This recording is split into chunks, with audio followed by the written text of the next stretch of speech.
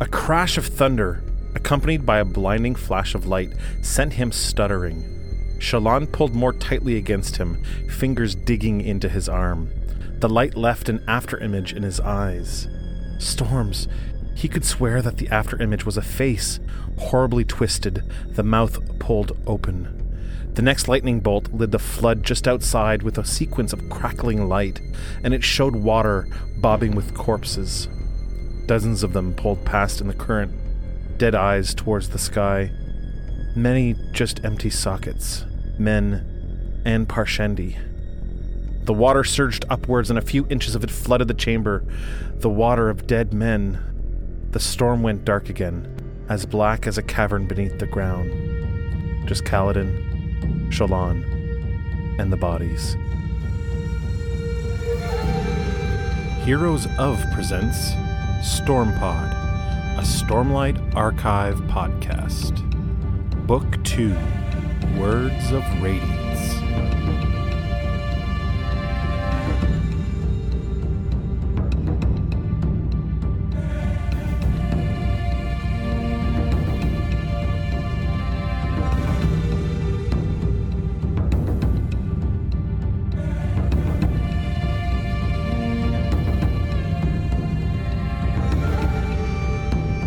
This is just a quick spoiler warning for chapters 74 and 75. If you haven't caught up on your reading yet, or you've chosen the wrong episode, make sure that you do.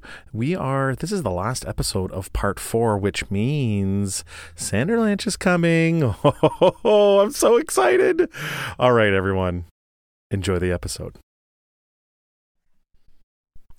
Welcome to the show. I'm your host, Sean Q, and he and I just finished cuddling in a makeshift cubby. I refuse to call it an alcove.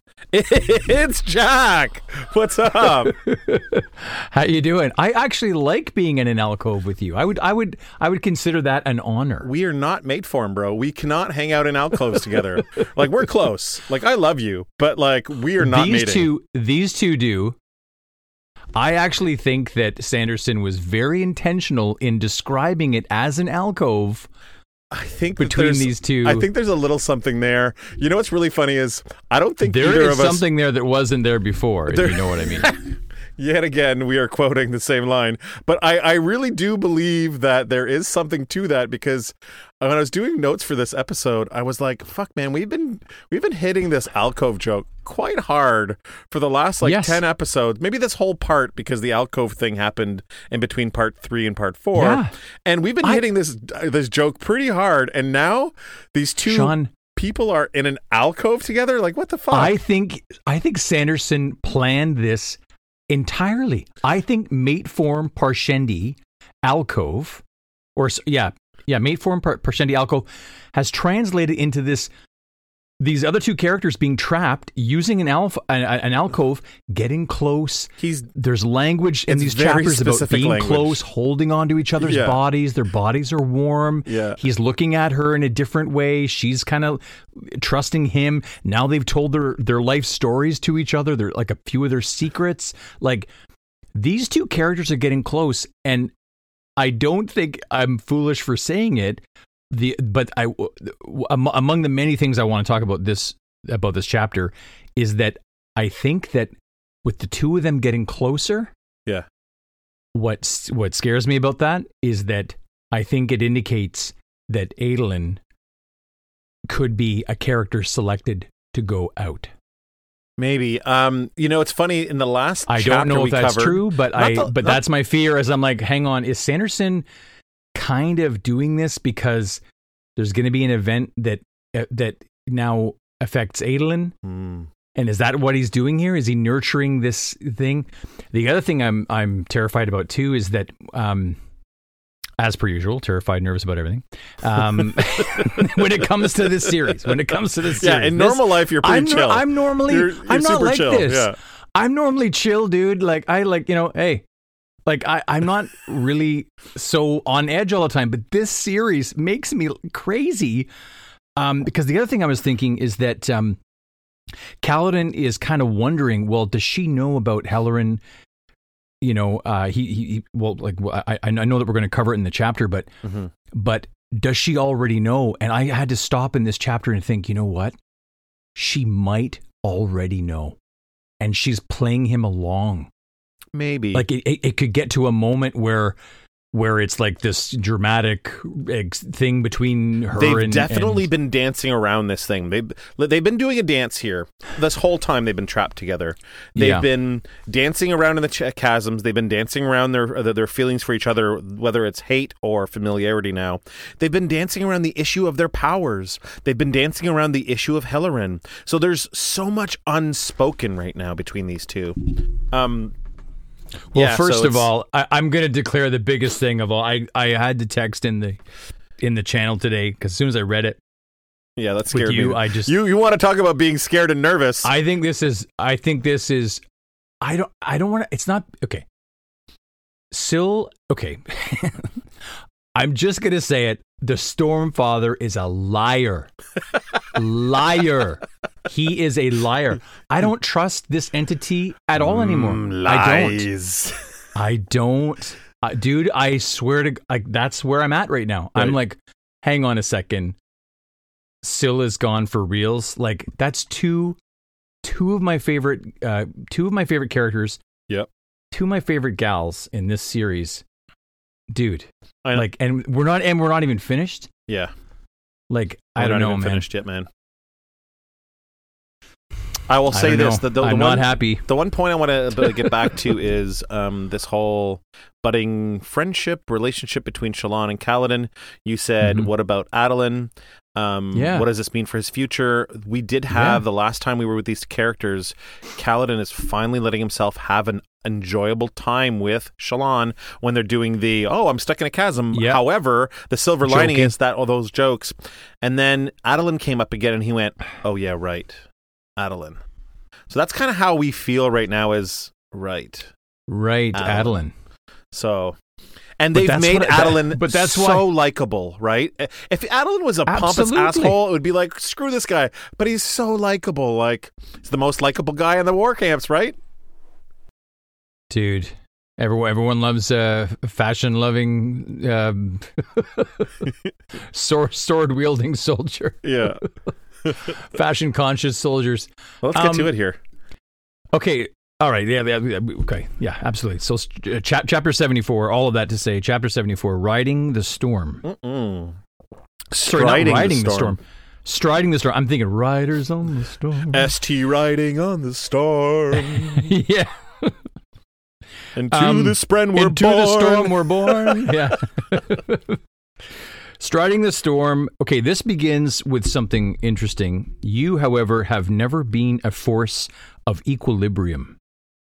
You tow chaos behind you like a corpse dragged by one leg through the snow. Please, hearken to my plea. Leave that place and join me in my oath of non-intervention. Mm-hmm.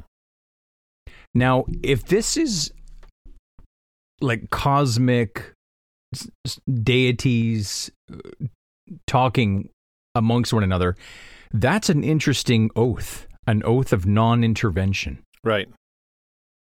Meaning we might have got the ball rolling, but we're done after that. Yeah, it's like, like a hands now I don't off. know. Yeah, I don't know if that's what that means, but that's how I was interpreting it. And the other thing that's interesting about this is, you've never been a force for equilibrium, meaning the other character is, I guess, a force of having the balance tipped one way or the other. Mm-hmm. Okay. Which there, as this other character is saying, it's causing chaos. But again, it's interesting, like a corpse dragged through the snow.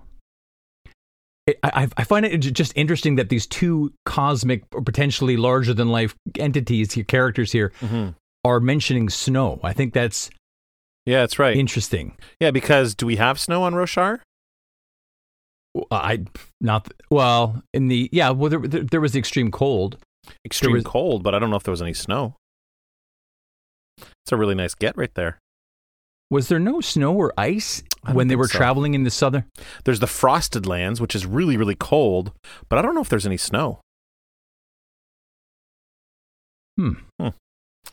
Maybe that's something for the Discord friends to tell us about when this episode interesting. comes out. I'm sure they will. So what you're saying is in Rochard there is no Canada. There's no we the North is not. No, it's we the Irie or we. Well, the I say that we, me and you, we got to put the Canada back into Rochard. We do, and yes, we Canada. Yes, and yes, yes, we can Canada. Yeah.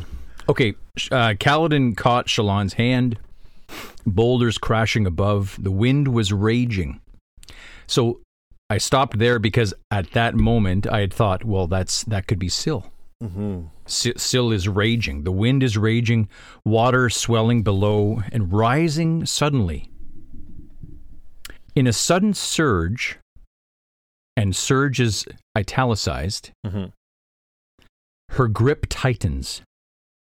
With a strength that seemed to belie her smaller form, she heaved. Kaladin shoved with his good leg as water washed over it and forced himself up into this rocky alcove. Mm-hmm. Right away, I believe I'm right about this, she's used power to pull this off. Surge is also indicative. Italics.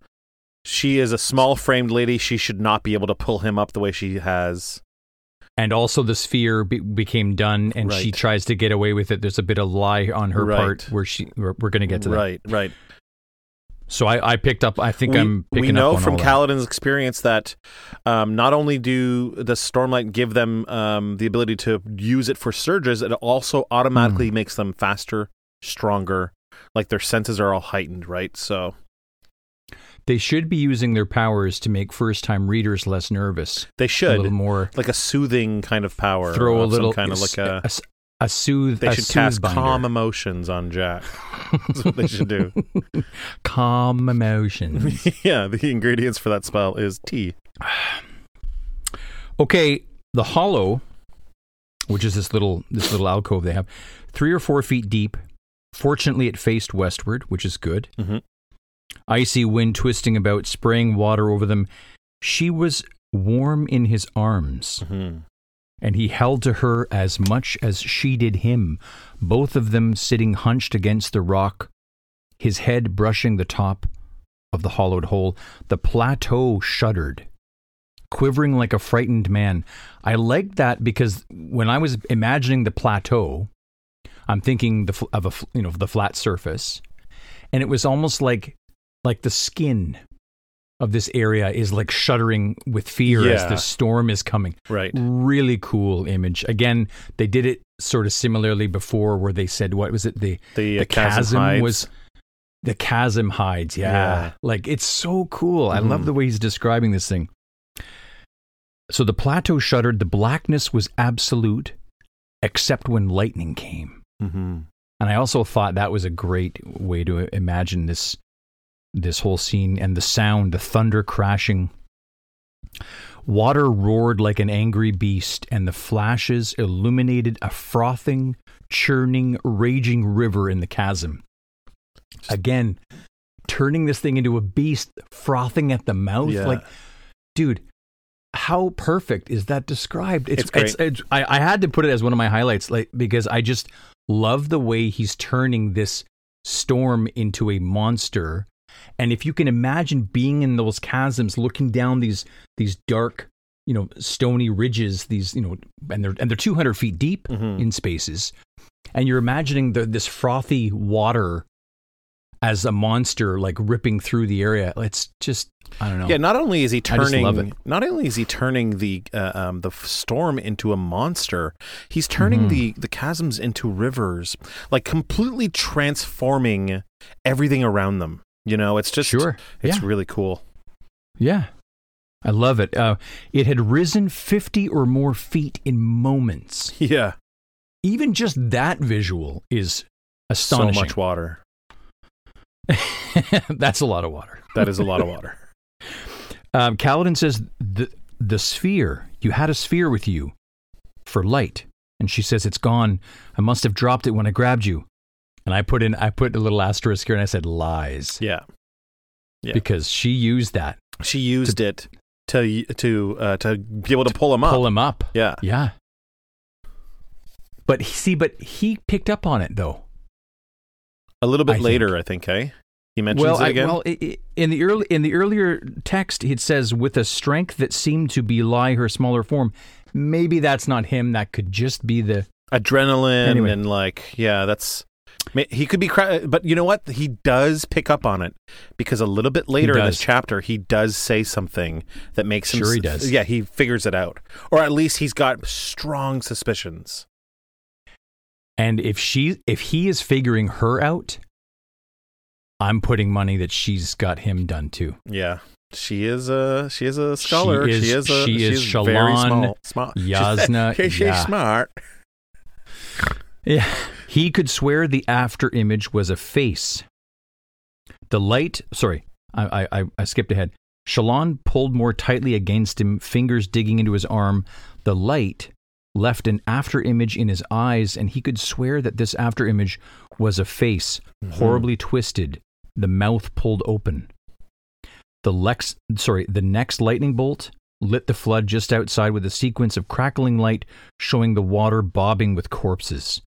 Dead eyes toward the sky, men and Parshendi. Again, brutal image. Yeah. What do you make of this after image? Well, I think this is the same face he saw when he was hung up in the storm. Right. This is the Stormfather. We see the face. He's about to hear the voice again. Right. That's right. Child of Tanavast. That deep rumbling. I love it. Oh, dude, it's so good. That was the most surreal thing I've ever seen, says Shalon. Storms are strange. You speak from experience? Sadeas hung me out in one. I was supposed to die. The tempest that had tried to, earlier, it says here, tried to rip his skin and muscles from his skeleton. The rain was like knives, lightning like a cauterizing iron. Yeah. Like it should have killed him. I love that. 100%. But back then, he had Syl. Yeah, and then it says it here, and a small figure, all white, standing before him with hands forward, as if to part the tempest for him, tiny and frail, yet as strong as the winds themselves. Welcome to Goosebump Town. That is another one of my highlights, dude, is that description of Syl right there. And then he says, Syl, what have I done to you? Yeah.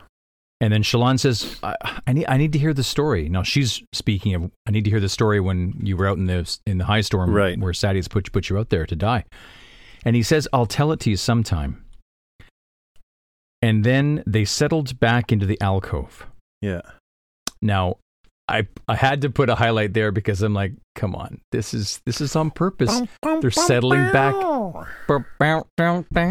They settled down into their 4x4 alcove. Like, what do you like? Really Back not to the Future, comfortable at all. 4x4? Yeah, it's like 4 feet by 4 feet. Oh, I thought you meant like a truck, I'm gonna take my 4x4 into the high storm. Pull the and hitch just, down, get in my out. pickup, my 4x4. Yeah. No, I'm trying to imagine how small this space is. Like, it's very small. I think they said 3x4. Yeah, it's very, very small. Like, yeah. Not a lot of room. Not a lot of room for movement. Yeah, there's absolutely no mating going on. No mating going on. Well, not with a lot of movement, but certainly proximity, closeness, contact. But they are entangled into each other. Like, they are literally holding each other the entire time. They might be a little more than tangled. They might be intertwined. They are intertwined. They might be pretzeling at this point. Salty. Contortionists, I think. Maybe that's what they can do with their surge binding. Light comes from above, but it was too steady to be lightning. Something was glowing on the plateau, and he swore he saw an enormous figure walking up there. A glowing, inhuman form, followed by another form that was alien and sleek, striding the storm, which we get the title. So that, I think, is the first time we've had that description. Yeah, we've never had someone walking around in a high storm. Yeah, and giant. Yeah. Please, Shalon says, I need to hear something other than that. Tell me. So she's still wanting to hear the story. Yeah, she needs a distraction here. We know if we know Shallan one bit, as we know this girl needs to distract herself about how she feels in the current moment. You know what I mean? And he's thinking voices would help. So, and then he this is surprising, man. He goes into it. He tells her almost everything. Exactly. He just leaves enough out that she can't put together that he killed the shard bearer that day on the battlefield, right? He said he made me a slave for knowing the truth, that he'd killed my men in his lust to get a shard blade, that it mattered more to him than his own soldiers, more to him than honor. See, this doesn't tell her, I killed a guy on the battlefield, I should have been the shard bearer, he killed all my men and took the blade. You know what I mean? Like, he doesn't say that. He just tells her enough of the information that she's all like, oh, that's really sad, having nothing to do with my brother. You know what I mean? Yeah. Well, he lays it all out. Yeah. He says it started when Amaram betrayed me, and then the two of them pressed close. So as he's telling her they're getting closer physically, he made me a slave for knowing the truth, that he'd killed my men in his lust, that it mattered more to him than his own soldiers, more to him than honor. He talked of his days as a slave, the attempts to escape, of the men that he got killed. It gushed from him, a story that he'd never told. That word gushed, I thought, was kind of cool. It just seemed to evoke for me the storm that they're witnessing, and he's gushing. He's letting it all sort of come out. Yeah. I like this question. Yeah, I love this. Me too. A story he'd never told. Yeah. Who would he have told this to? Bridge 4 had lived most of it with him.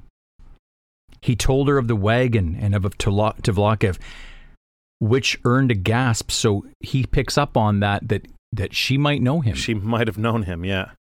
He spoke of the numbness. Nothing.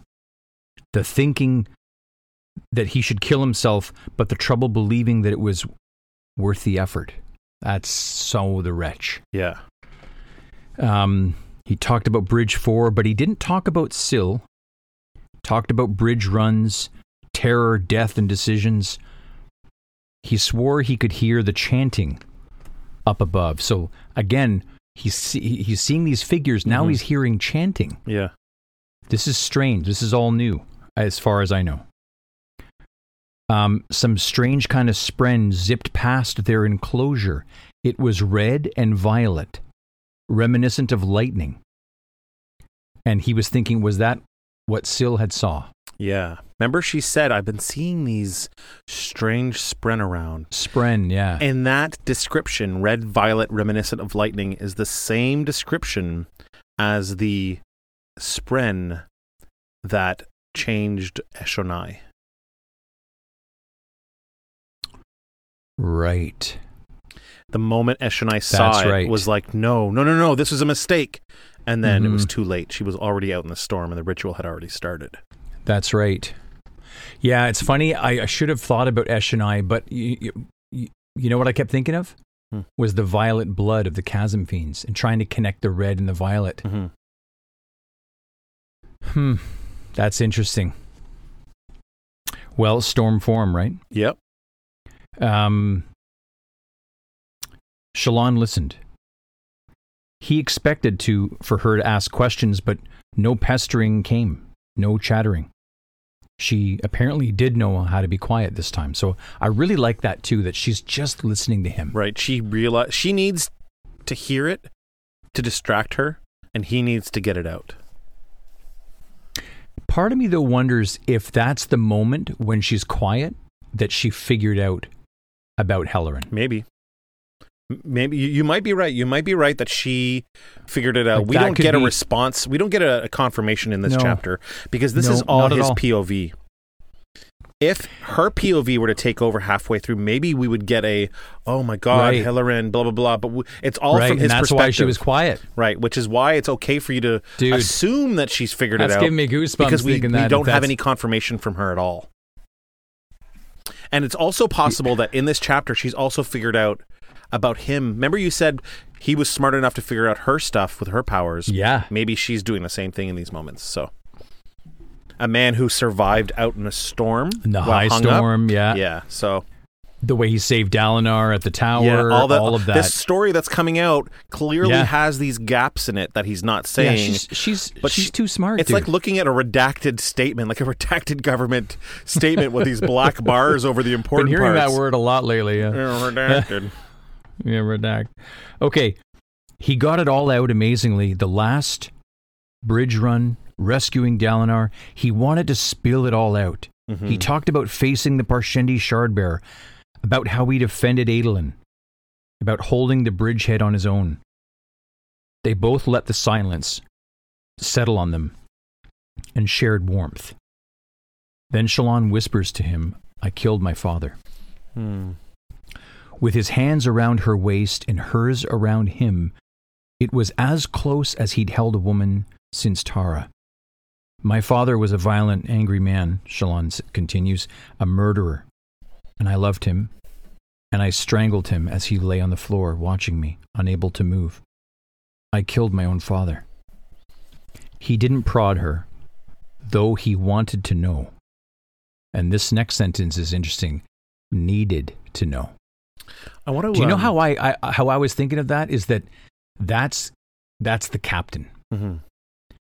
Because the way I interpreted that line is, though he wanted to know more about it, he didn't ask her, almost because we're getting closer and I'm not going to, make you feel more uncomfortable. Mm-hmm. But there's still Captain Kaladin. Yeah, because he's still a bodyguard, right? He's still... Right. He still has to protect Adolin and Dalinar. And she just confessed to murdering someone. So he's thinking, if you're capable of doing that, what else are you capable of doing? Right. He needed to know.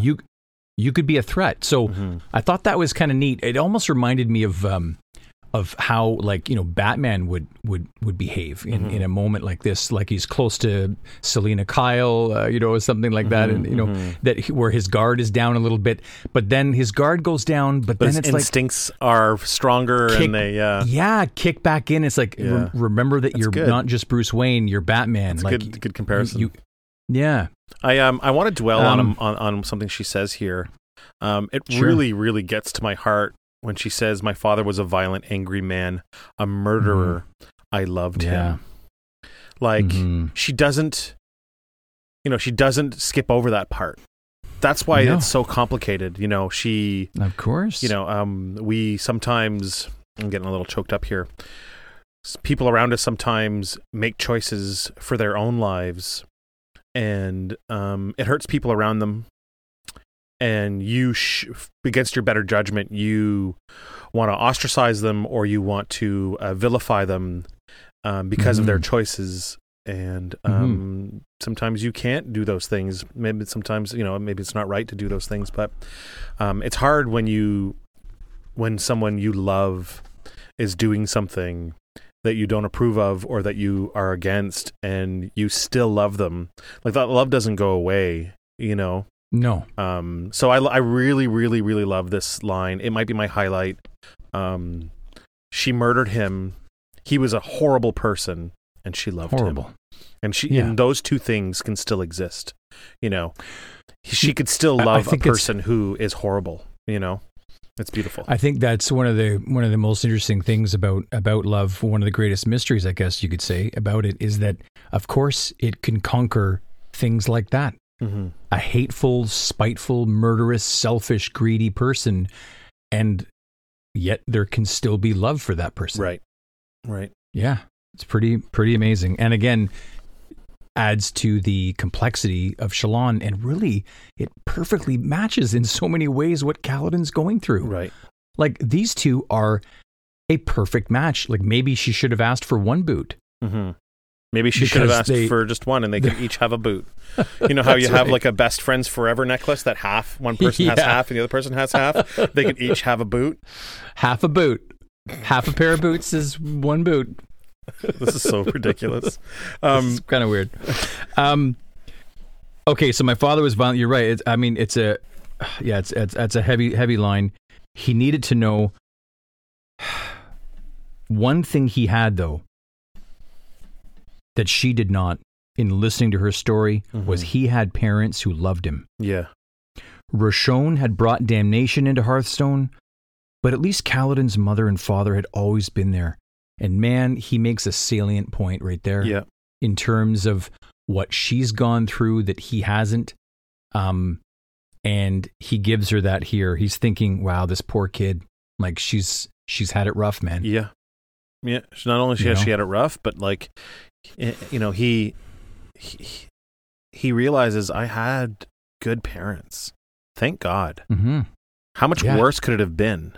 You know? Oh, well, isn't that I guess that's the point. It can always be worse. Right. What would he have done if he was in Shallan's place? Mm-hmm. Now he says here, what would he have done if instead of living off of Tien's light, mm-hmm. he'd been required to bring light into the family? Dude, this might be my highlight. It's so great. Is him seeing in Shallan that she was the bringer of light to that family. She was the Tien in their family. Yeah. She acted when the other brothers did not. Mm-hmm. Halloran left. Mm-hmm. You know, which in some ways could be, you know, viewed as admirable, but when you consider the violence and torture and terror that the others were going through mm-hmm. in his absence, it's almost, you know, you could build a strong argument to say that Halloran's actions were unhonorable, right? Were not honorable. Mm-hmm. So I think that's really cool when he says that instead of living off Tien's light, like almost as if, Kaladin was like a vampire. Yeah.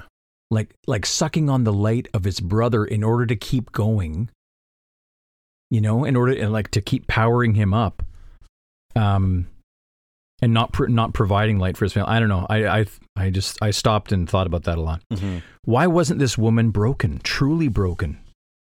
He thinks. Mm-hmm. And then this analogy, dude, don't you love this when he starts comparing her to the spear? Something that he knows really well, something that he can understand. How can I understand this woman? Oh, I can compare her to something I understand. He understands a spear with a chipped blade, and he prefers a spear with a chipped blade. Mm-hmm. One with a score or two on the blade, a worn handle. Because this spear had remained sure and had not broken in a fight. Mm-hmm. They were marks and signs of strength. Yeah. Which is a great metaphor for Shallan. Dude, of course. He did feel a chill, and as she mentioned her brother Halloran's death. Halloran had been killed in Alethkar. I killed him, didn't I? Kaladin thinks. The brother that she loved. Yeah. Had he told her about that? No.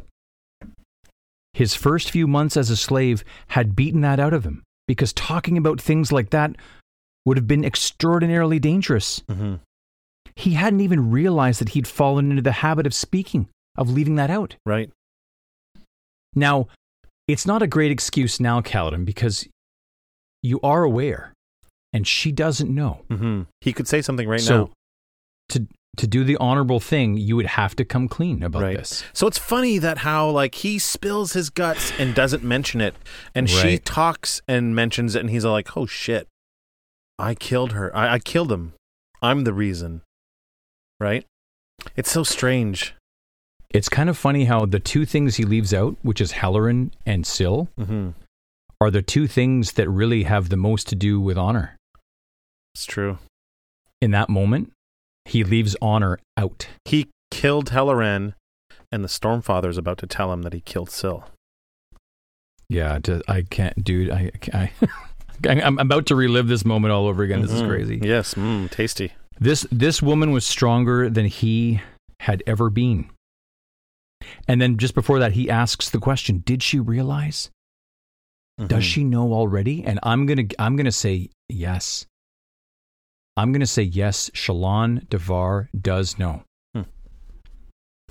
And so she continues, we decided that I would find Yasna. You see, she had a soul caster. Right.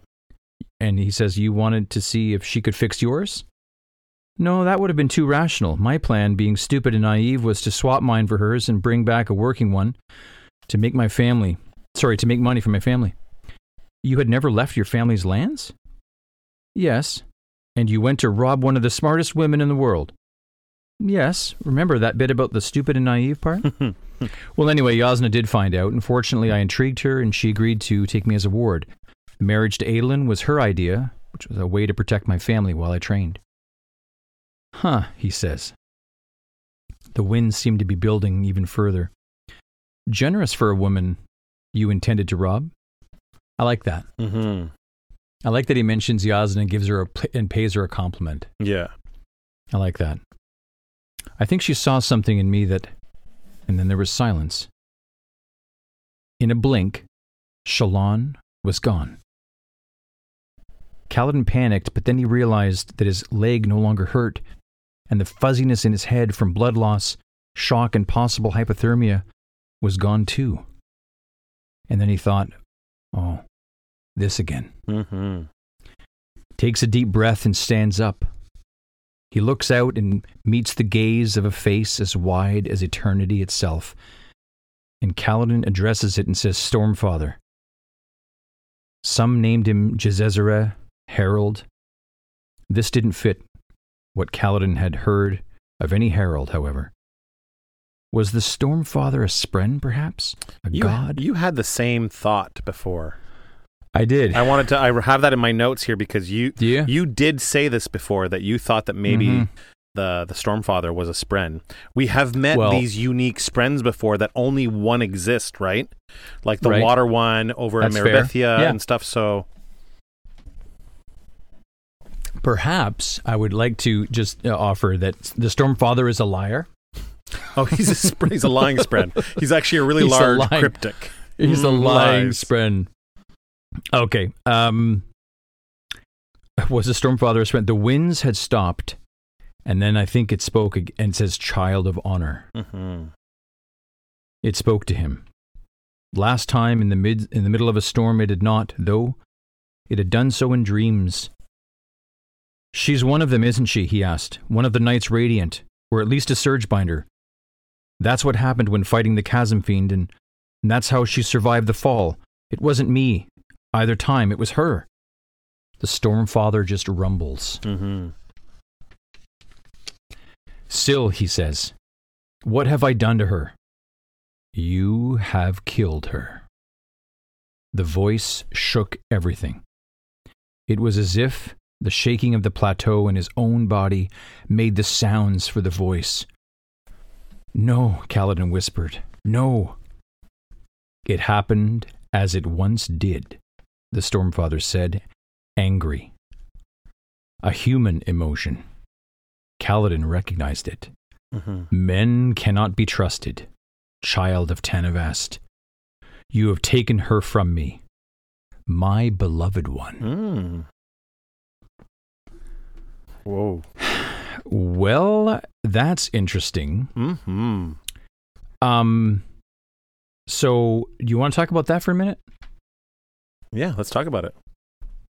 Well, so Child of Tanavast, okay, so you've taken her away from me, my beloved one. My beloved one almost seems like he's referring to Syl as like a partner, a companion, a wife, a child, a betrothed, could be a child. Mm-hmm. But it felt jealous. It felt very personal. Yeah, because he's angry. He's showing a human emotion, anger, when he says, you have killed her. It happened as it once did, and he says that angrily. Mm-hmm. What do you think he's referring to? As it once did? Mm-hmm.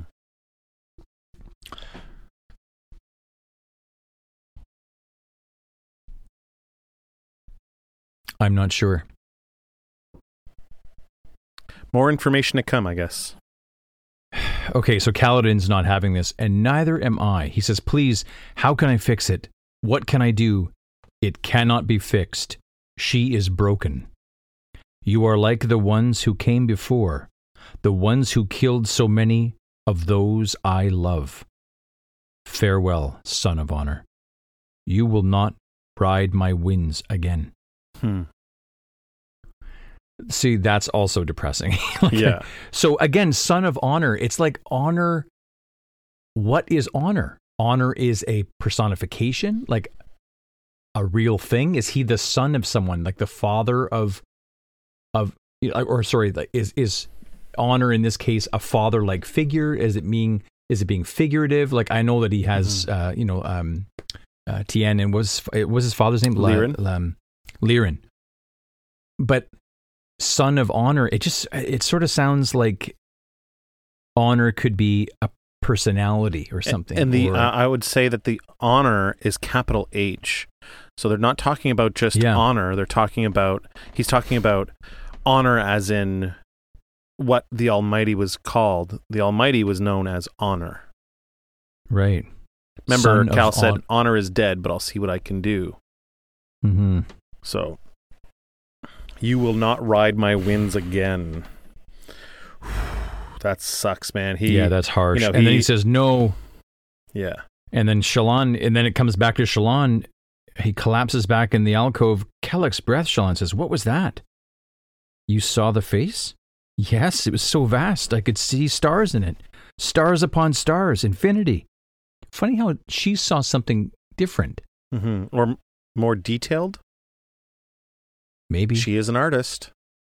Mm-hmm. She does see details. The Stormfather, he says. He reached around beneath him for something that was suddenly glowing. A reach around? What? The sphere. I'm just joking. Just jokes. That's okay. We can be silly.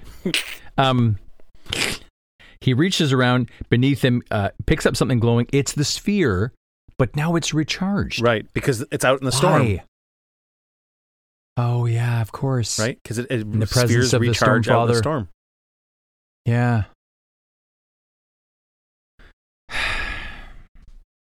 That was amazing, she whispers. I need to draw it. Of course she does. Good luck in this rain. And then they get washed, they get drenched in water. Mm-hmm. My poor drawing, she says. She's holding on to them like it's all she's got left in the world. Mm-hmm. My satchel's waterproof, but I don't know if it's high storm proofed. He considers confronting her about what he was increasingly sure that she was, but he doesn't. Once they were free, though, there would be time to talk about her being a surge binder, or perhaps even a night radiant. Mm-hmm. For now, though, he wanted to think.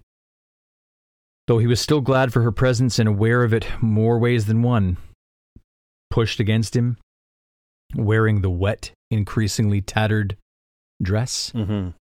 Again, dude, like these two, I'm telling you, this is intimate language that Mr. Sanderson is doing here. Some intimate language. I think so. Syl, had he really killed her?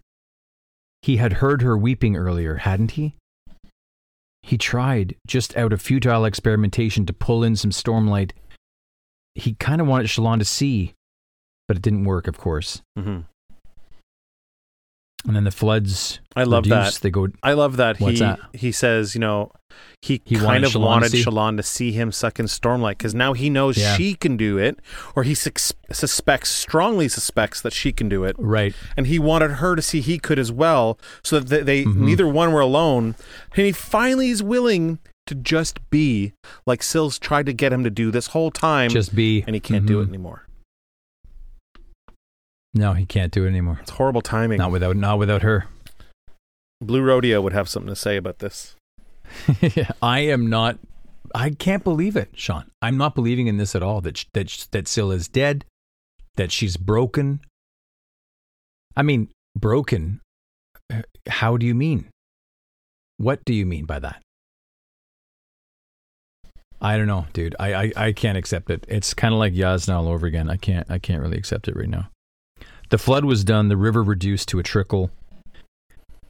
He shifted to move to climb down, but he realized that Shallan had curled up and fallen asleep, and she was snoring softly. You must be the only person to ever fall asleep while outside in a high storm. Mm-hmm.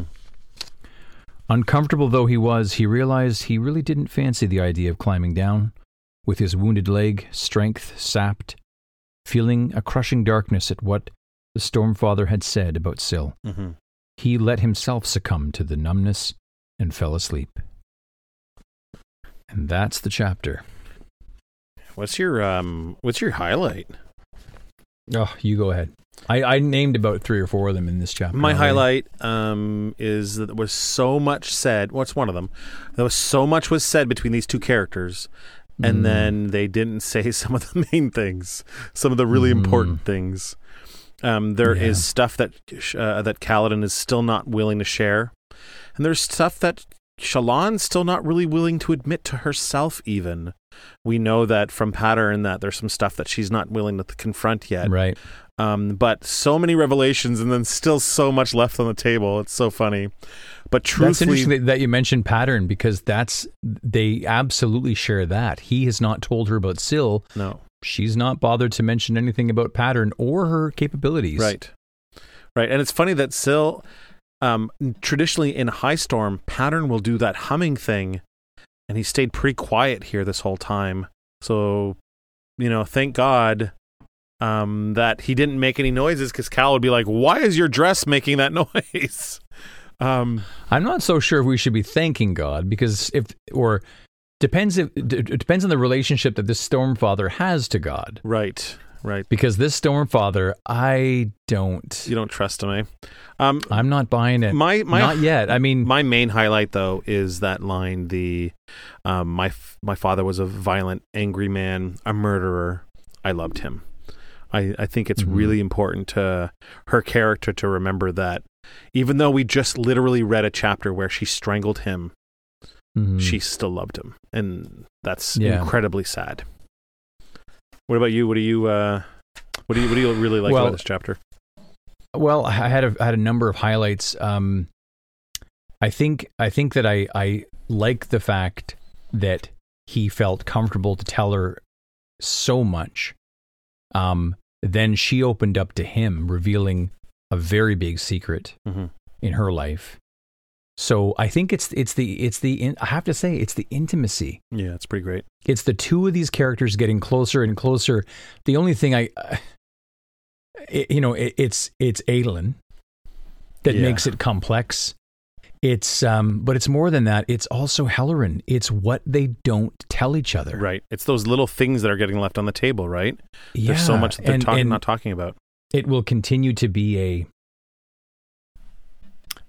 roadblock in the two of them getting closer, whether it is romantic or whether it is like a deep friendship as friends. Yeah, you will invariably have to confront those things. I do want to say that too many times in popular culture, books, TV shows, movies, what have you, there's always a male character and a female character.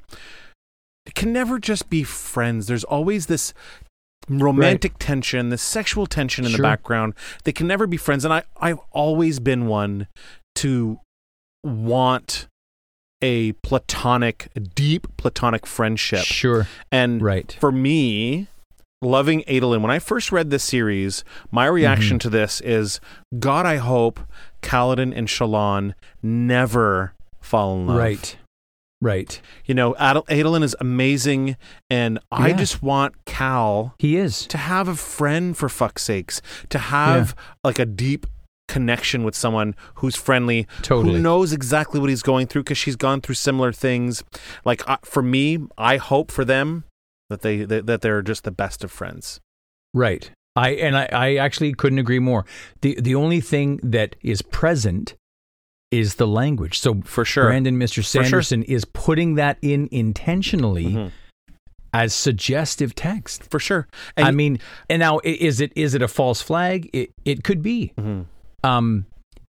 It could go the way that you're saying, that they could be just they're going to be very I guess very very very close and good friends. And that's the way that it could go, but it could go another way. Absolutely. And it's funny because we have to consider the POV in this chapter. It's Cal's POV here. It's what he's feeling, what he's noticing. So maybe the language is geared towards just how he's feeling in this moment. And Shallan's not feeling that way because we don't know her POV. But we did get her POV last chapter with the two of them. And she said, he's very ruggedly good looking, and he's Good-looking, passionate, yeah. and he's so the language was there for her side too. So Right. I'm not, if these two characters end up together, I'm not going to be distraught. I just really like it when a trope like that is subverted. I agree with you. And friendship is important too. Men and women can be friends without having sex or emotions involved. Right. Emotions are involved, but you know what I mean. Romantic feelings. I know what you mean. Yeah. Yeah. Do we want to talk about the picture first before we end this chapter? We can. It's beautiful. Yeah. It's amazing. It depicts the chasm fiend that I'm assuming that they just encountered. Yes. A side view, a really nice side view shot of it, and then also I think it does another chasm fiend at the far right on the bottom.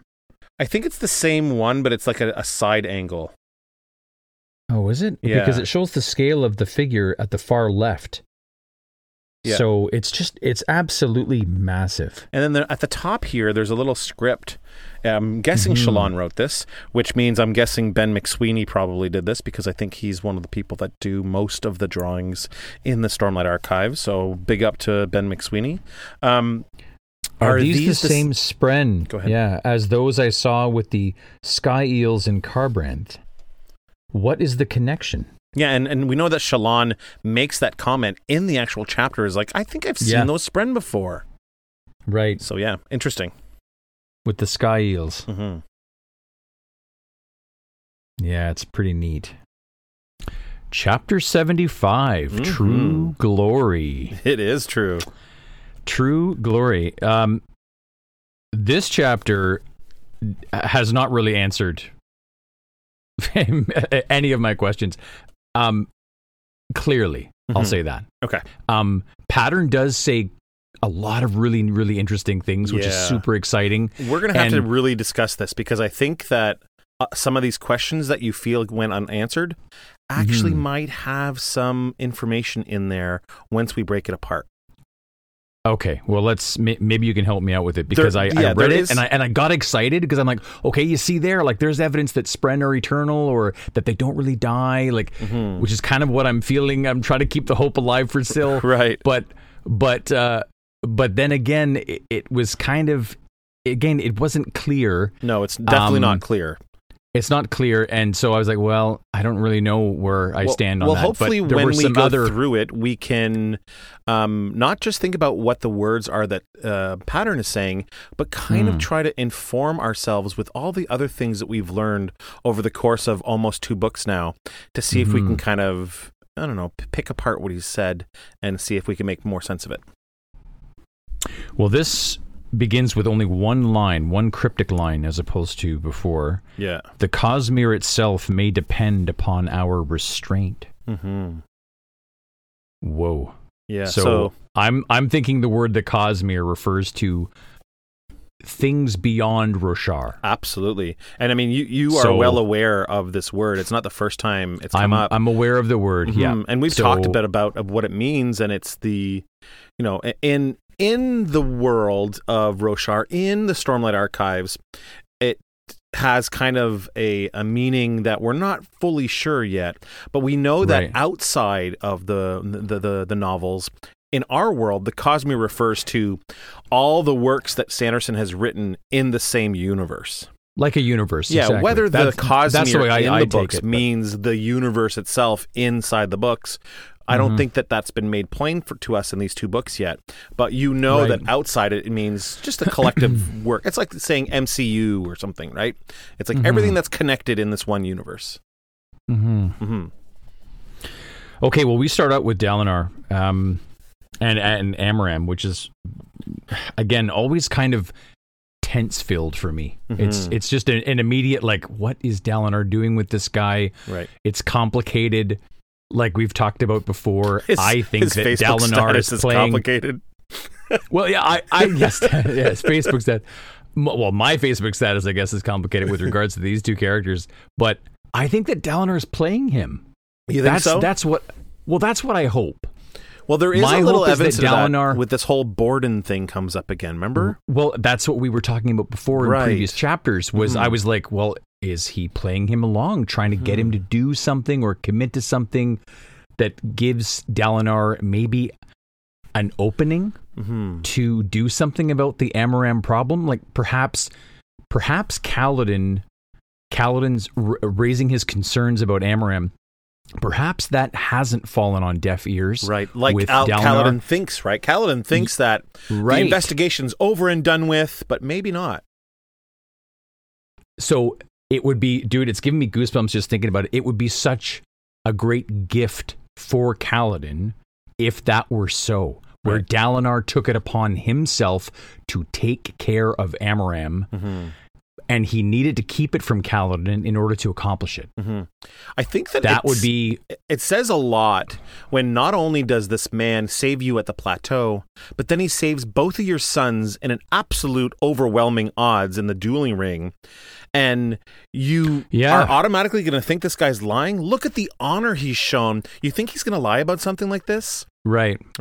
Yeah. So maybe there is that glimmer. I mean, I'm reaching here. I know. I'm trying to find it in the text. There is one little clue in here that I'll highlight in a minute.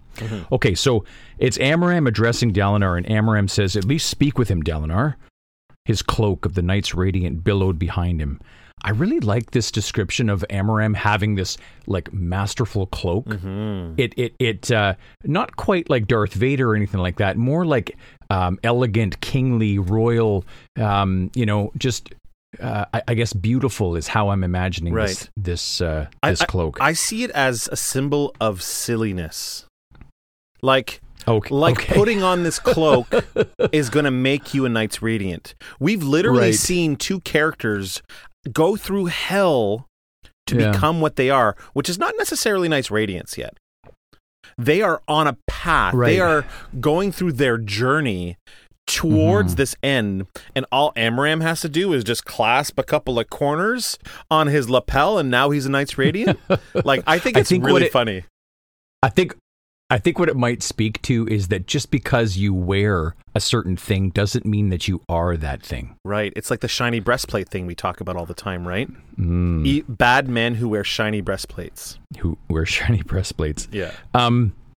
So the cloak, they're inspecting the lines of troops that are loading up the wagons just before the trip out onto the Shattered Plain. So this is Dalinar's expedition. And he says... Amaram says again, "Come to an accommodation with Sadeas before you leave, please." So he's after Dalinar to make arrangements with Sadeas to come to terms before this expedition. Dalinar, Navani, and Amaram are together. They pass by a group of spearmen that are getting into place with their battalions. There's a lot of excitement amongst the people here. The Kremlings are scuttling around. The men and women appear excited.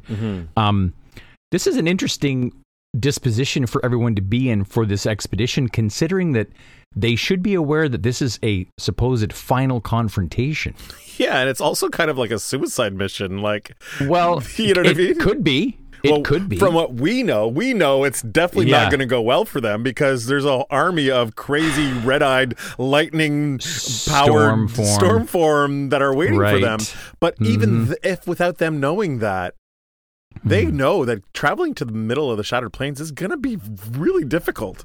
But there seems to be, at least they're doing something, right? Like there's an excitement in the air. I suppose maybe that's just it, is that they believe in Dalinar and they're going forward with this plan. Maybe that's it, that the most exciting thing to these people involved in this is that this arrangement, this 6-year-long war is finally coming to an end. We are going to have a conclusion, an ending to this chapter once and for all. I think it's kind of important to remember too that all of Dalinar's visions have been made public.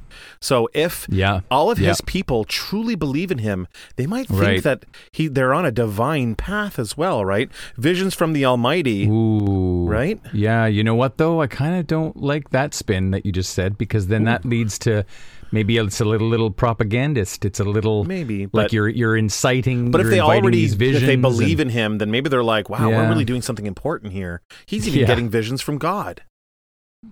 Right. Now you got me shaking a little bit here. Okay. Well, I already was shaken. Now I'm shaken. Now I'm stirred. Now I'm stirred and shaken. Last night's high storm was the final one before this weeping. The weeping would begin now. It provides. I like this. It says, "Wet though it would be, it provided a window. Safety from storms, time to strike out. He planned to leave by midday." I like this little phrase here. It provided a window. What I'm curious about is whether that will be a thing to think about in the resolution of this weeping. Mm-hmm. Does the weeping provide a window? And if so, what do we see through it? Or I don't know. I just stopped on that and I thought about that. It makes me think of the shutters that they fasten to the house in Yakaved. Window, shutters, a storm coming. There's definitely some imagery here. I think so as well. Amram says, "Dalinar, will you talk to him?" Careful, Dalinar thinks. Don't make any judgments just yet. This had to be done with precision. At his side was Navani. He had shared his plans regarding Amram with her. Mm-hmm. And that's my clue. So you're right. He's got something brewing here. He's shared his plans with what to do about him? Yeah, with Navani. Someone who he completely trusts, obviously. Let's hope that's well placed. Lay off. Has she not won you over yet? Really? Still? Dude, the highlight of this chapter is when she embraces Shallan. There you go. So that's my highlight of this chapter. However, I'm still a nervous Nelly. Brandon Sanderson. That's a big point in her favor for you, right? Is this like she's finally come around? Let's get to that later. Okay, let's get to that later. But I reserve the whole. It could be duplicitous. Okay, you know what? It could Book be. 10 comes out. Navani ends up like becoming the new Almighty or something. She ends up like saving the entire Cosmere, and Jack's like, meh, not sure about her. Not sure if I like her. Not sure if she's the hero here. Look, I've already told you all the things that I do like about her. I just want them to be real teasing, and true and genuine. Yeah, that's my concern. It's my job to poke the bear. So fine. So don't make judgments. He had shared his plans with Amram. With Navani, Dalinar begins to speak, but then there are horns that sound in the camps that interrupt him. This is perfect timing. Mm-hmm. A chrysalis has been spotted. Dalinar counts the rhythms of these horns, which place the location, and he says that it's too far. Who is on the schedule for today's runs? He asks. High Prince Sabariel and Royan, sir, the scribe says. Dalinar grimaces. Sabariel never sent troops, and Royan was too slow. Mm-hmm. Send the signal flags to tell those two that the Gemheart is too far out to try for it. We'll be marching for the Parshendi camp later today, and I can't have some of our troops splitting off and running for a Gemheart. I like this here. The attendant rushes away to call off the plateau run. Which part? I like the part where he thinks he made these orders as if all the troops in the war camps were going to obey the call to go out, even though he knows more than likely they're not going to. Like Sabariel was probably not going to come with him, and he's like he had hoped for Royan, but probably not.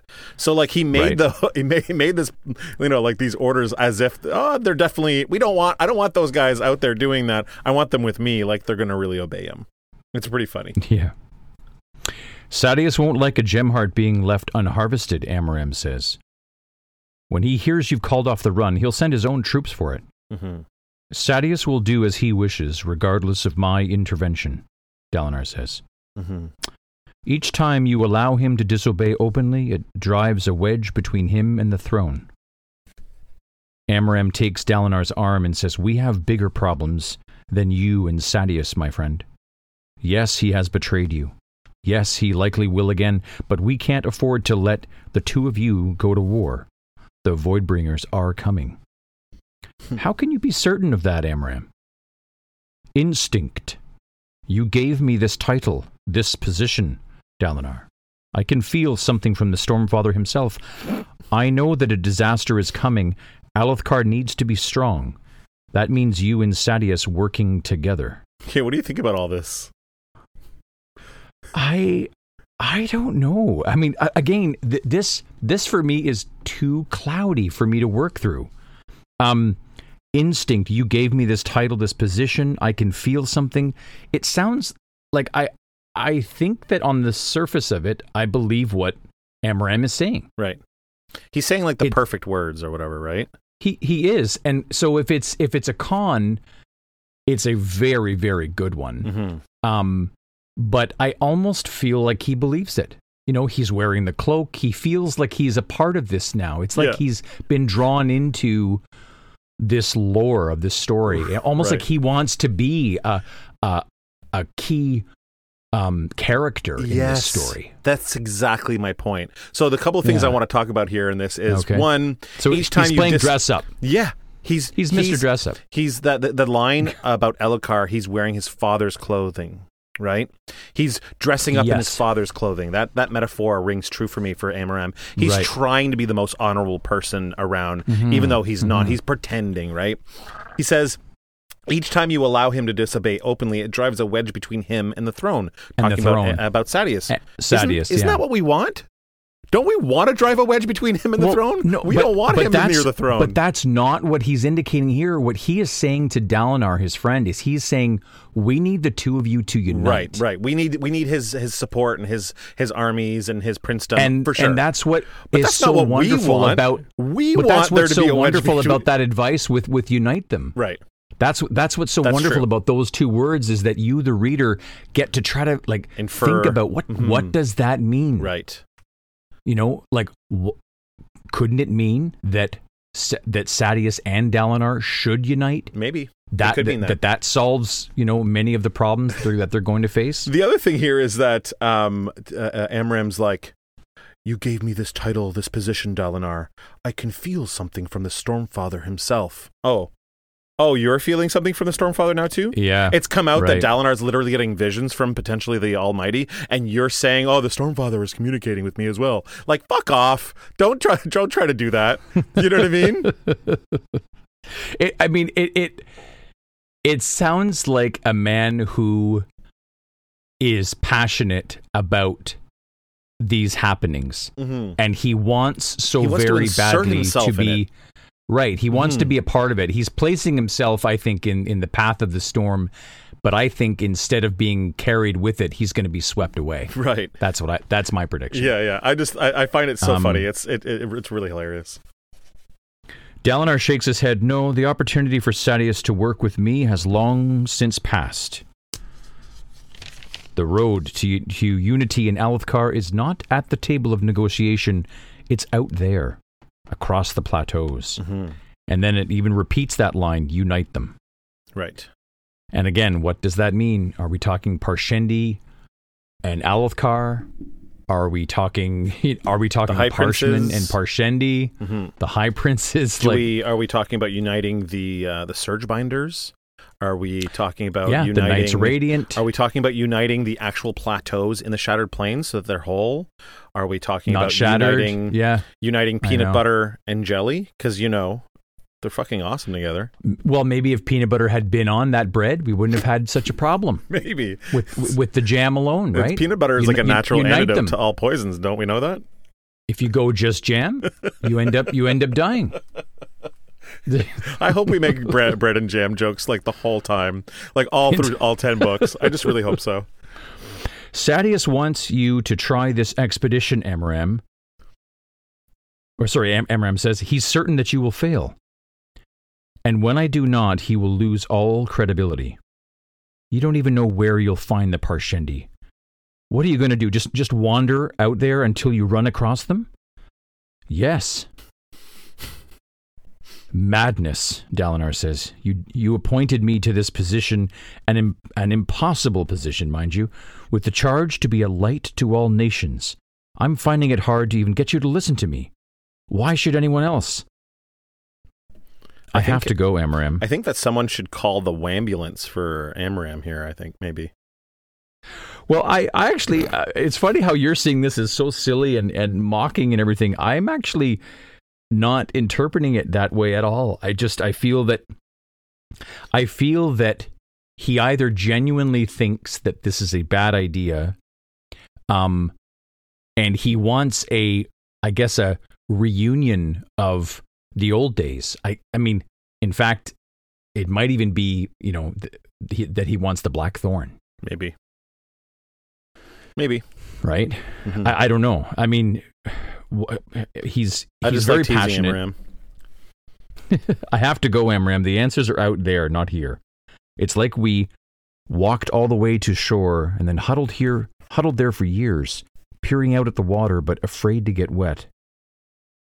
And he says, enough. He's done. So Dalinar is done talking about this. Mm-hmm. Eventually, you're going to have to give away authority and let it stay given, Dalinar. I don't like that line. Mm-mm. He doesn't even like it. You can't hold it all pretending you aren't in charge, but then ignore orders and advice as if you were.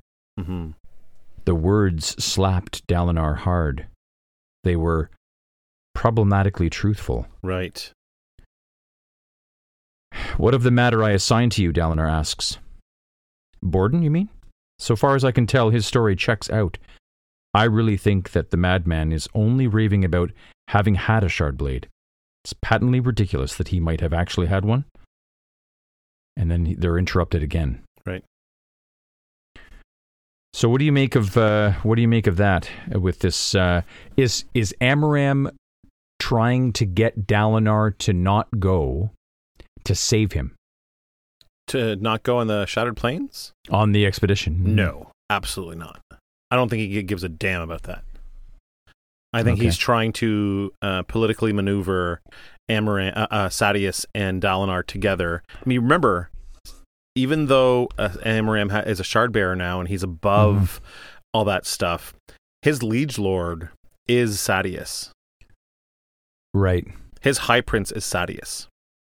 Just because he's friendly with Dalinar and they were friends for a long, long time before the Alethi Empire kingdom was formed, doesn't mean anything practically. Amaram is still a liege lord of Amaram. Or of Sadeas, I mean. But I do like this thing with Borden. So far as I can tell, his story checks out. I really think that the madman is only raving about having a shard blade. It did not sound like that when Shallan was in the room. When Amaram was confronted with that story. Yeah, that's right. He really wanted to find this cache of shard blades. Right. So it did not. It was nothing. And it didn't sound because like he wants nothing. to benefit. Yeah, he wants to benefit from the cache of. This is two different. That's Amarams a fair point. Here. Yeah. So. You're right. He is deceiving. That's a good catch. I didn't think on that enough. That's great. Well, the That's chapters awesome. are so far apart that if you were just reading it normally, you might not even think of it, right? No, but because this is not. a reread for me and kind of a reread for you too, as you're rereading the chapter right away, it's handy for me to point these things out because, I mean, ultimately, you're probably not going to read this series again for a very long time. I never would have caught that. I love that. That's amazing. Bright Lord, a young woman in a narrow skirt and silk leggings, comes up. The plateau. Yes, Dalinar says. Sadeas is sending out troops? No, sir, the woman says. No. I mean, he came out of the chasms. Who? Stormblessed. And I've got goosebumps again. And literally, I've read it so many times. Good. But yeah, it's awesome. We get a scene change here. Dalinar runs the entire way. I don't know why, but I love that. Dalinar ran the entire way. Like he couldn't believe it. Like he was going to be reunited with a lost loved one or something. Yeah, that's more how I take it. It's more like father to son, or that kind of a relationship, I guess. God, I got goosebumps, dude. But it's so cool. It's so cool that he runs, draws closer to the triage pavilion. He had trouble getting through the crowd because there was a sea of cobalt blue uniforms blocking the path. but once they recognize Dalinar, they salute, and the blue parted like waters. That's a nice little biblical really story reference there thrown in. Yeah, I like that. And there he was, Kaladin, ragged. His hair was matted in snarls. His face was scratched. He sat on a triage table and had removed his uniform coat. Kaladin looks towards Dalinar and then moved to pull himself to his feet. "Soldier, don't," Dalinar says. But Kaladin didn't listen. Mm-hmm. He hauled himself off of the table, using a spear to support his bad leg. Remember, he still doesn't have any Stormlight here. He hasn't healed his leg. His leg is still he's fucked. In a completely weakened position, but he had to salute him. He had to stand up. I love that too. Yeah. It's duty, right? So great. Duty and honor. "Sir," Kaladin says, exhaustion spren puffing around him. "How?" Dalinar says, you fell into a chasm." "I fell face first, sir, and fortunately I'm particularly hard-headed." Awesome. So Dalinar just can't believe it. Yeah. He says, "I'm sorry, sir, I don't really know how I survived. Some spren were involved, we think. Anyway, I hiked back through the chasms. I had a duty to see to." Farther into the triage tent, Dalinar saw something. He notices Shallan Devar, a tangle of red hair and ripped clothing.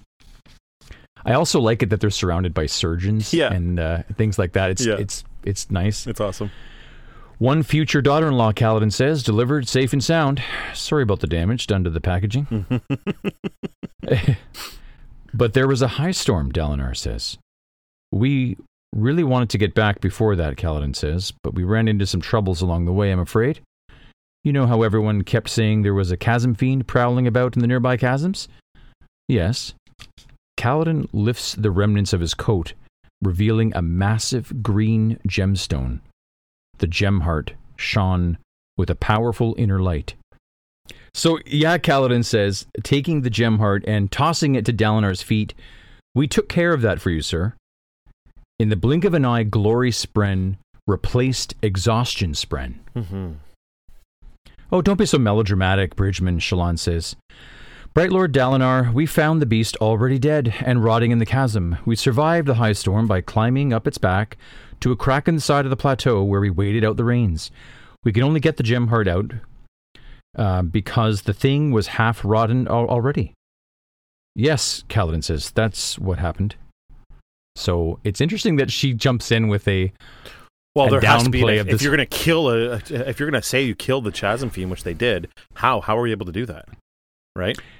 Again, what this really says is that neither Kaladin nor Shallan are ready to show their cards to Dalinar. Mm-hmm. Right. That's what this means. Mm-hmm. And that's okay. That they're allowed to be careful. Yeah. This line here, he says, he was a far worse liar than she was. So he could tell she was lying and could tell that he was lying. Right? I want to point something out here. We've had a conversation before about how easy it would be for investigators to be able to investigate things and ask people questions, because a lot of times Spren give away your emotions. He would not have had Glory Spren appear if they had just found a carcass that they were easily able to get the gem heart out. His Glory Spren appeared when he thought of how they defeated the Chasm Fiend. I wonder if that's a power where you can hide, you can display, I suppose, Spren when it's not, like as a lie, I guess, genuine. Like if people can that do sounds that. That sounds like it would be like a cryptic nail bond thing, like a Lightweaver, because it's all about lies, right? Yeah, right. But either way, I love this part because it gets back to what we talked about before about how Spren literally give away your lies. You're like, no, I didn't do that, and then Glory Spren appear. Oh, maybe so Dalinar probably picks up on the subtlety of that. Right. I'm guessing that's a great point. Okay, cool. Navani gasps when she sees Shallan and then runs to her. Yeah. She fusses and bustles about Shallan, wrapping her in a blanket, covering up her exposed skin, sending a runner to prepare a warm bath and meal. Dalinar is smiling. Navani is ignoring Shallan's protests of being pampered like this. The mother Axehound had finally emerged. Shallan was apparently no longer an outsider, but one of Navani's clutch, and Chana helped the man or woman who stood between Navani and one of her own. Yeah. So this is the moment where she accepts her into the family. This. Yeah. As long as it's legitimate and real, I love this moment. As long as Navani isn't trying to underhandedly do anything. I love this moment. Yeah. I do. I love this moment. The only thing I can think of, going back to my old silliness with questioning everything, is that Shallan has survived this collapse. Navani knows it. Mm-hmm. Navani is intelligent. Navani might know how Shallan survived. I'm willing to believe it's because of that power. Because of that power, that's what brings Shallan into the fold. Okay. I'm willing to humor that because this is the second time Shallan has survived near death. First with the sinking of the boat. Now this collapse of the bridge. Now this. So yeah, there's a pattern emerging here. Did you see what I did there? I took a word that means one thing and made it another thing. Or actually means the same thing that it means, but it also means another thing. Sir, Kaladin says, the soldiers are gathering supplies. The battalion's forming up. Your expedition? You needn't worry, soldier. I couldn't hardly expect you to guard me in your state. Sir, Kaladin says, Brightness Shallan found something out there. Something that you need to know. You must talk to her before you set out. I'll do so, Dalinar says. Dalinar steps closer, leaning in towards Kaladin. Your men waited for you, Stormblessed. They skipped meals, pulled triple shifts. I half think they'd have sat out here at the head of the chasms through the high storm itself if I hadn't intervened. They are good men, sir, says Kaladin. It's more than that. They knew you would return. What is it they understand about you that I don't? I love this moment. And then they lock eyes, right? Kaladin they lock eyes. I've been searching for you, haven't I, Dalinar says.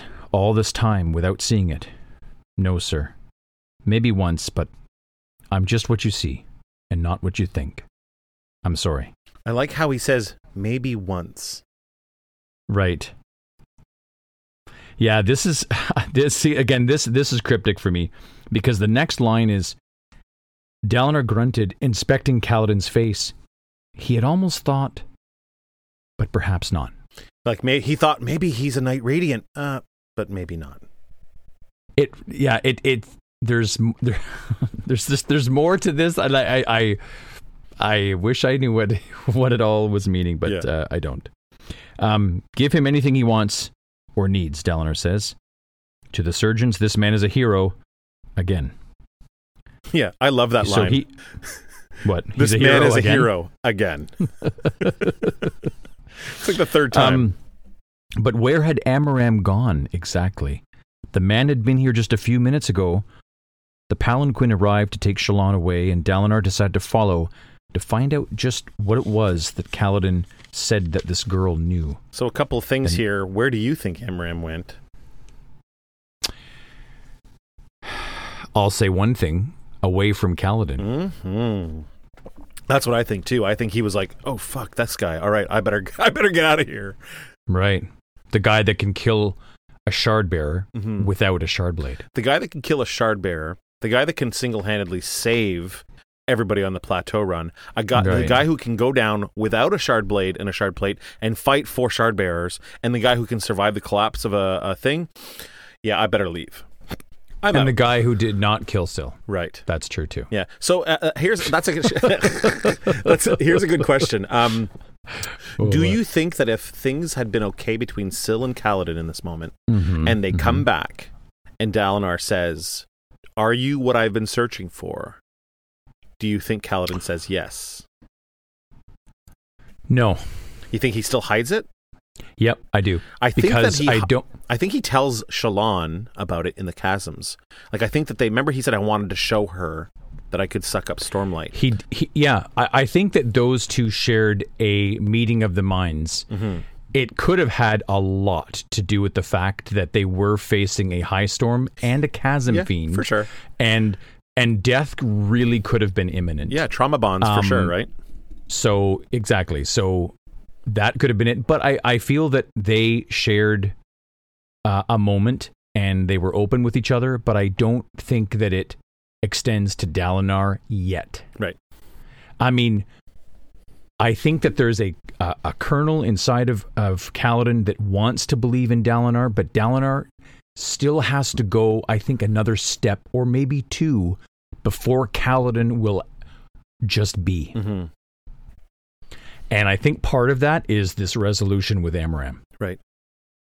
That's my guess. Cool. Yeah, I'm excited for you to find all about everything. Like, I can't.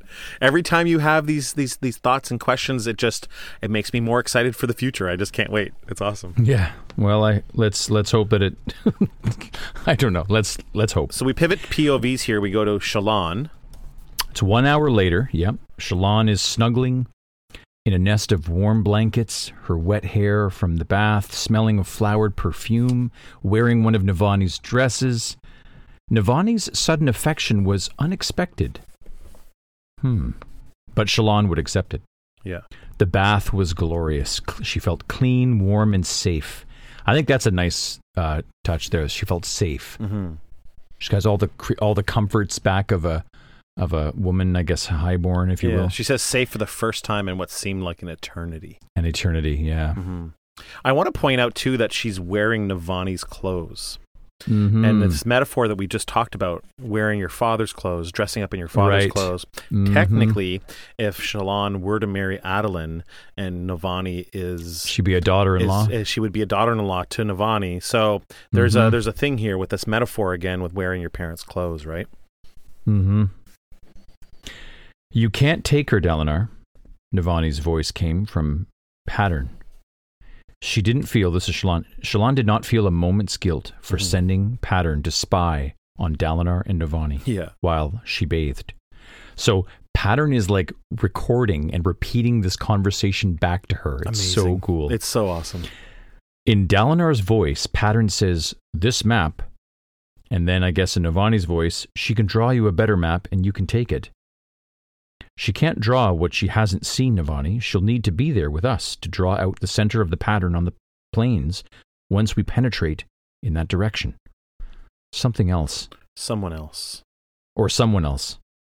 Nobody else has been able to do this, Dalinar says.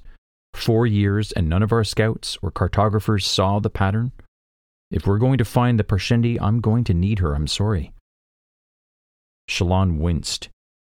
She was not doing a very good job of keeping her drawing ability hidden. Mm-hmm. And that's true. She said this a couple of times. She let it cat out of the bag with Kaladin, and now with the two of them. Soon enough, all of the Kholin army is going to know that it's her that made these maps, the scribes, the scholars, all that stuff. So, yeah, she's not doing a good job of this. But you know what? You got to do what you got to do. She just got back from that terrible place, Navani's voice says. I won't let a similar accident occur. She will be safe. Unless you all die, Navani says, unless this entire expedition is a disaster, then everything will be taken from me again.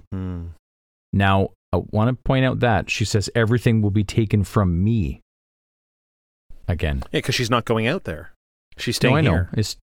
Yeah. Right? Okay. Like the person she's in love with, Dalinar, who's she's had a pining for forever.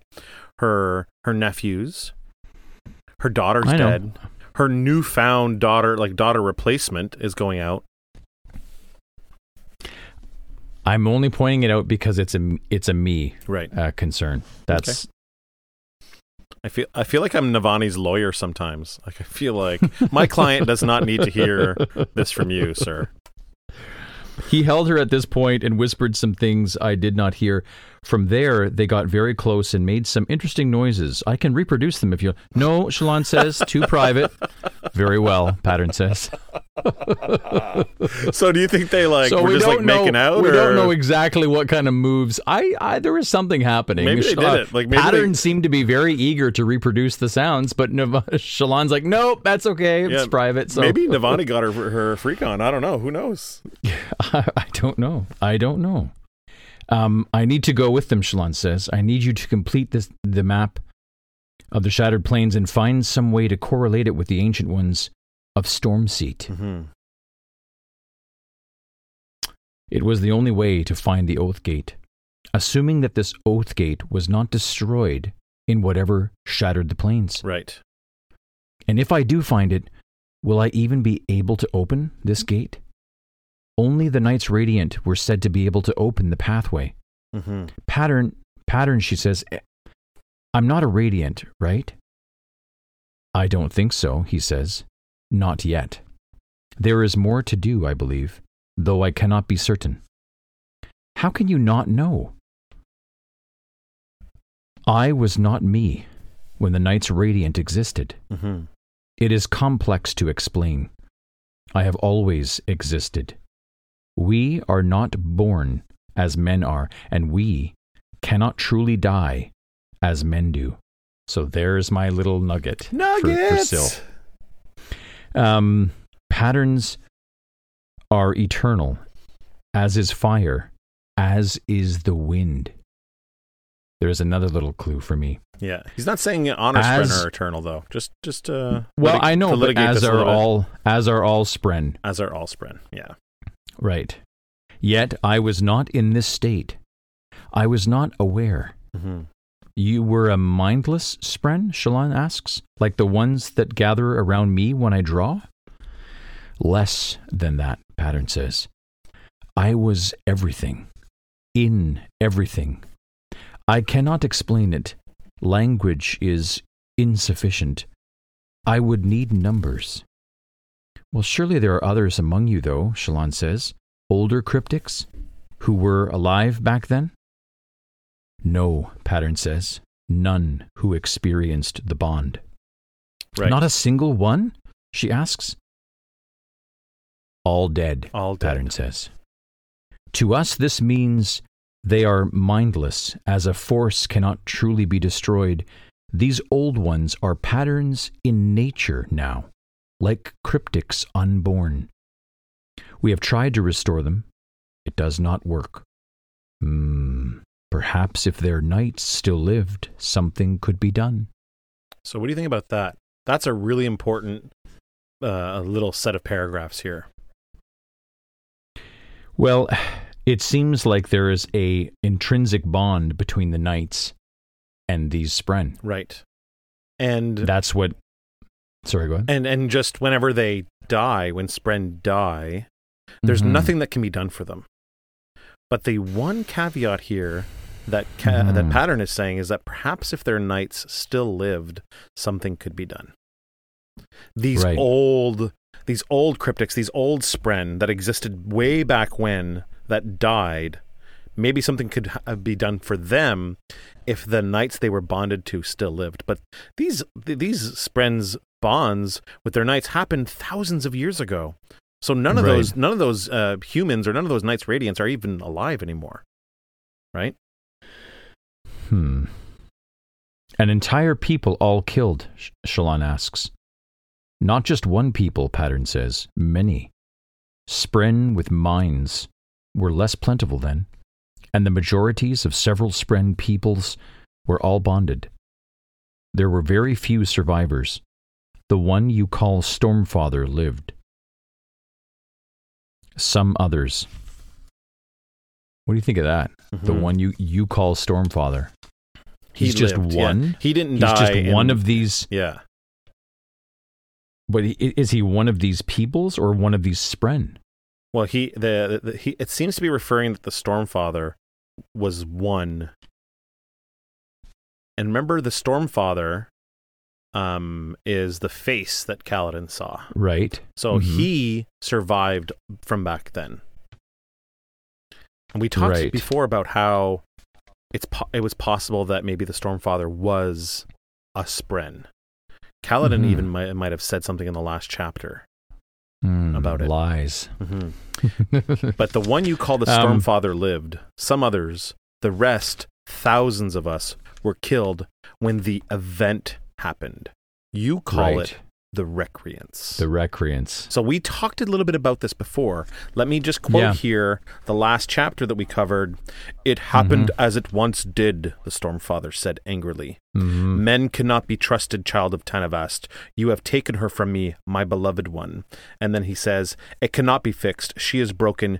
You are like the ones who came before, the ones who killed so many of those I love. So This could be referring to the same moment, this event, the Recreance, which we saw in Dalinor's vision at Feverstone Keep when all those Knights Radiant gave up their blades and their shards. And they pretty much abandoned their oaths. Right. So then the people rushed in scrambling and grabbed all their stuff. So it seems like that event, them abandoning the oaths they made, is what resulted in this event killing thousands of Spren.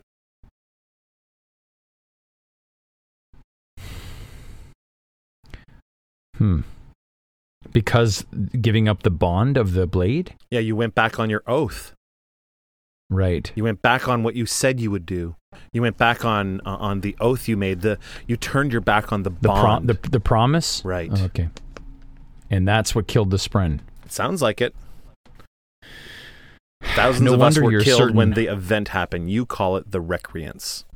So Shallan says, no wonder you're certain I will kill you. Mm-hmm. It is inevitable, Pattern says. You will eventually betray your oaths, breaking my mind, leaving me dead. But the opportunity is worth the cost. My kind is too static. We always change, yes, but we change in the same way over and over. It is difficult to explain. You, though, you are vibrant. Coming to this place, this world of yours, I had to give up many things. The transition was traumatic. My memory returns slowly, but I am pleased at the chance. Mm-hmm. Yes. So this, I don't know, this kind of seems like he's familiar with the pattern of things, but because she's vibrant, and maybe others are vibrant, that carries with it the potentiality for change? Yeah, they become... Syl's talked about this before, right? Syl said, like, I've become so much more than I am being bonded to you, being in this place. Right. Mm-hmm. So it, like, almost transforms their personality and or gives them something new to experience. Only a Radiant can open the pathway, says Shallan. But we don't know why or how. Maybe I'll count as enough of a Radiant to make it work. Perhaps, Pattern says, or you could progress. Become more. There is something more you must do. Words? Shallan asks. You have said the words, Pattern said. You said them long ago. No, it is not words that you lack, it is truth. So you said them long ago. What's he referring to there? The words. That she's already uttered? Yeah, it sounds like these ideals that Kaladin had to say, the first ideal, journey before destination, and then the second ideal, his was protect those who cannot protect themselves. Protect themselves, right. It sounds like Shallan's already said her words. We don't know how many, but it sounds like she's already said a bunch of her own words, but that's not what she needs to progress. To do next. She needs it's truth. There is... I wish I could find it. Hold on. Maybe I can find it really quickly here. There is an epigraph that deals with this. Does that sort of indicate that Pattern is suggesting that Shallan drops the charade? Drops what she is with all the lies? That she needs truth? You know what I mean? Is he kind of saying to her or suggesting it's not words that you lack, it's truth? Is he saying give up the veil? Is he suggesting that's a part of your journey that you need to do in order to become? It's possible. It makes a lot of sense. Getting back to this thing here, it says, you said them long ago. It is not words you lack. It is truth. And I want to read you this quote here from chapter 57. It's one of the epigraphs taken from Words of Radiance. It says, Malchin was stymied, for though he was inferior to none In the arts of war, he was not suitable for Lightweavers. He wished for his oaths to be elementary and straightforward, and yet their spren were liberal. And as to our comprehension in definitions pertaining to this matter, the process included speaking truths as an approach to a threshold of self-awareness that Malchin never could attain.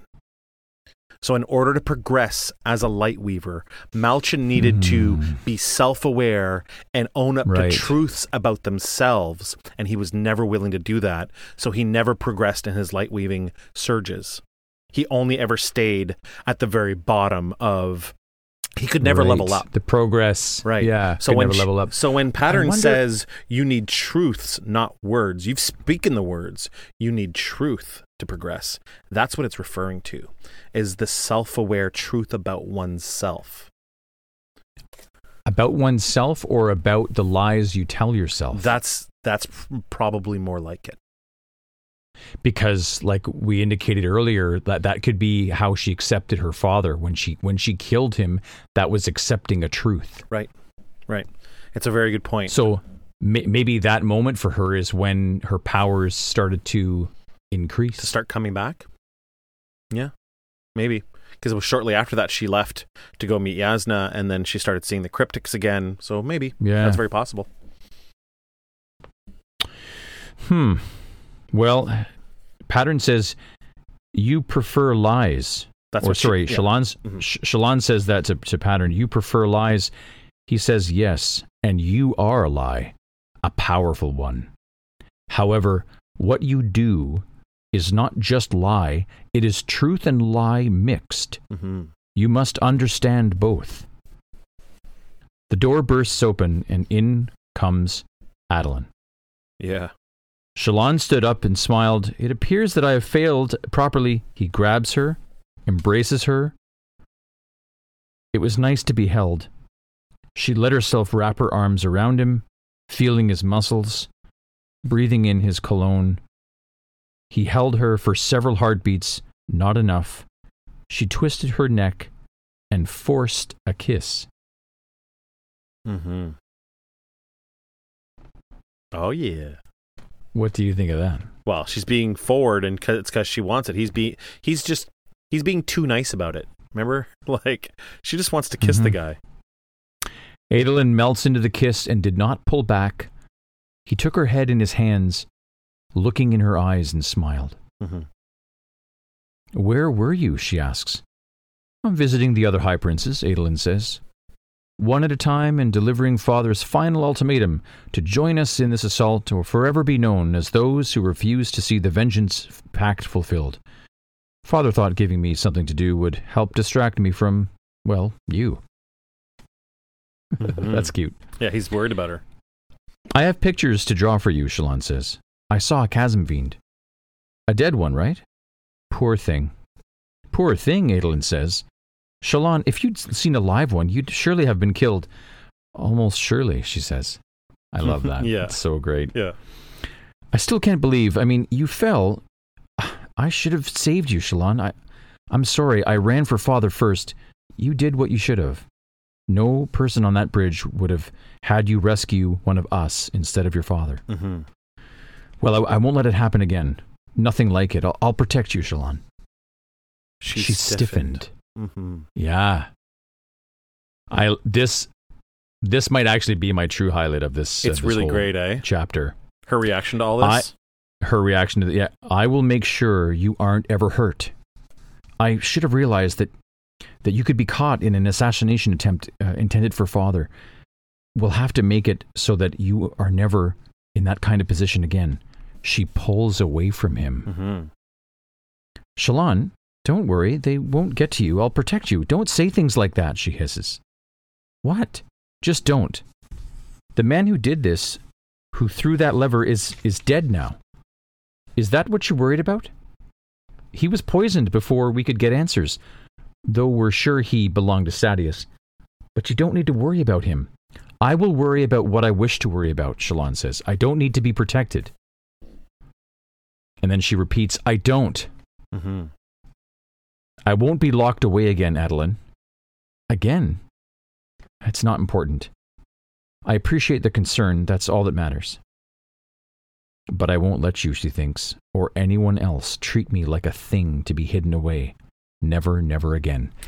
This sounds like Kaladin. It totally does, dude. It totally does. It's Kaladin. This is what he said. Never again, never again. Never and here again. she is.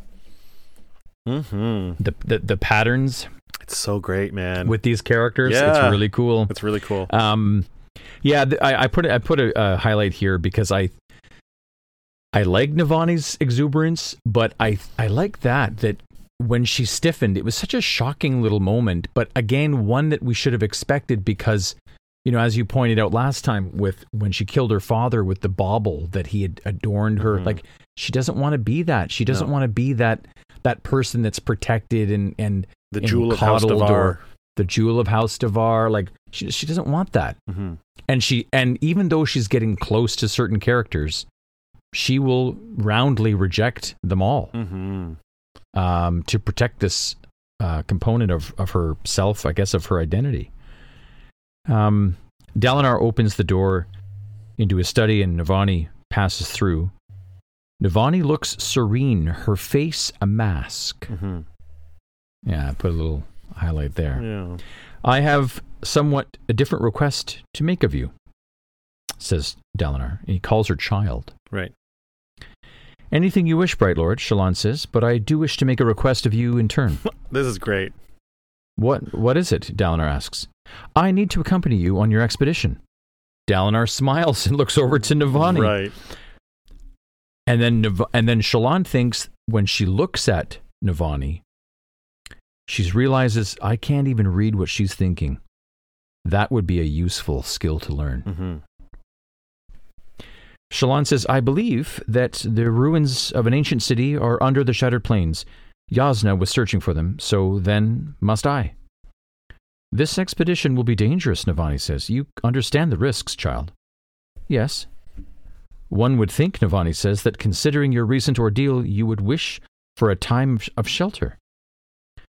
I wouldn't say things like that to her aunt. She's, says Adolin, I love this line. Yeah. She's kind of funny about them. That's funny. It's not a matter of humor, Shallan says. I have a duty. Then I shall allow it, Dalinar says. And your request of me? Shallan asks. This map, Dalinar says. Navani's scholars say this is as accurate as any map we have. You can truly expand on this? Deliver a map of the entire Shattered Plains? Yes, she says, but Bright Lord, might I make a suggestion? Please speak. Leave your parchment behind in the war camp. I cannot accurately explain why, Shallan says, but Yasna felt that they were dangerous, particularly to bring out onto the plains.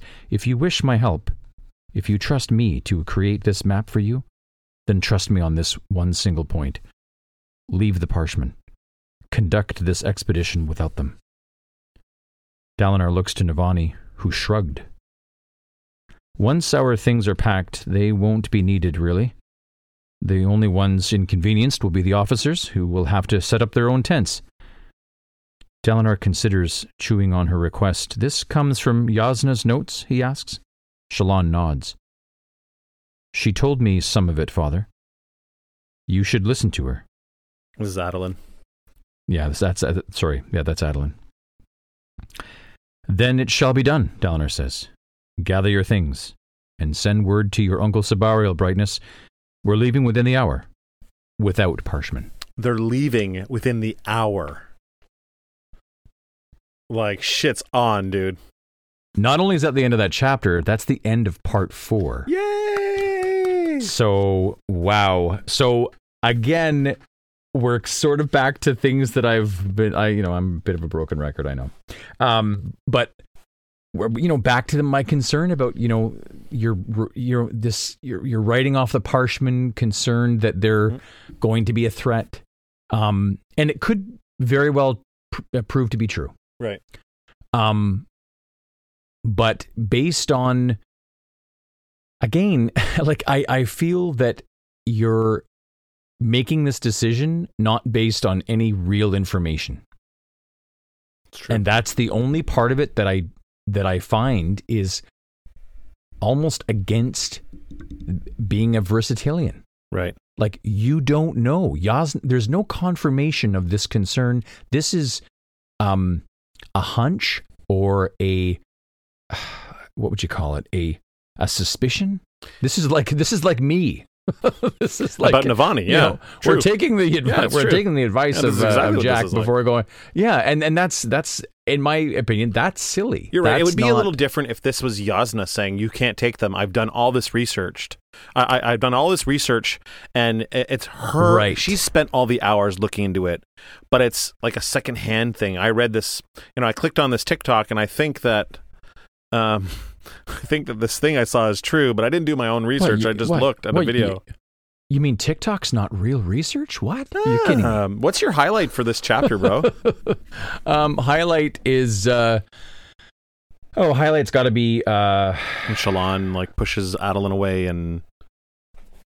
Yeah, stiffens. That's a really good moment. I think I'll pick that one. Mm-hmm. I really like that. I did like the Navani hug. I do like that. There's so many great things, as you pointed out, like the clothing, being worn by the parents. Mm-hmm. That's kind of neat. It's a really neat metaphor. I like that. But I think I'll stick with Shallan, stiffening up and rejecting that whole thing. She's trying to preserve who she wants to be. Mm-hmm. And other things around her in her life are threatening that. And she's trying to maintain that. She's trying to maintain herself. Right. And I find that to be it's admirable for sure. Yeah. Yeah. What about yourself? It's an awesome chapter. So there's Mama Navani. Too many. This Mama man is Navani. A hero again is amazing. That's really cool. But Dalinar ran the whole way. These are honorable mentions. The Dalinar by the way. running is really good. It's really cool. But my highlight is the chapter, True Glory. When Glory. Kaladin is like, we took care of that chasm fiend for you, glory sprint appear, and then she's like, we didn't do anything. We just harvested it. It was already dead. And Dalinar's like, right. Yeah, you did. Yeah, you did. Yeah.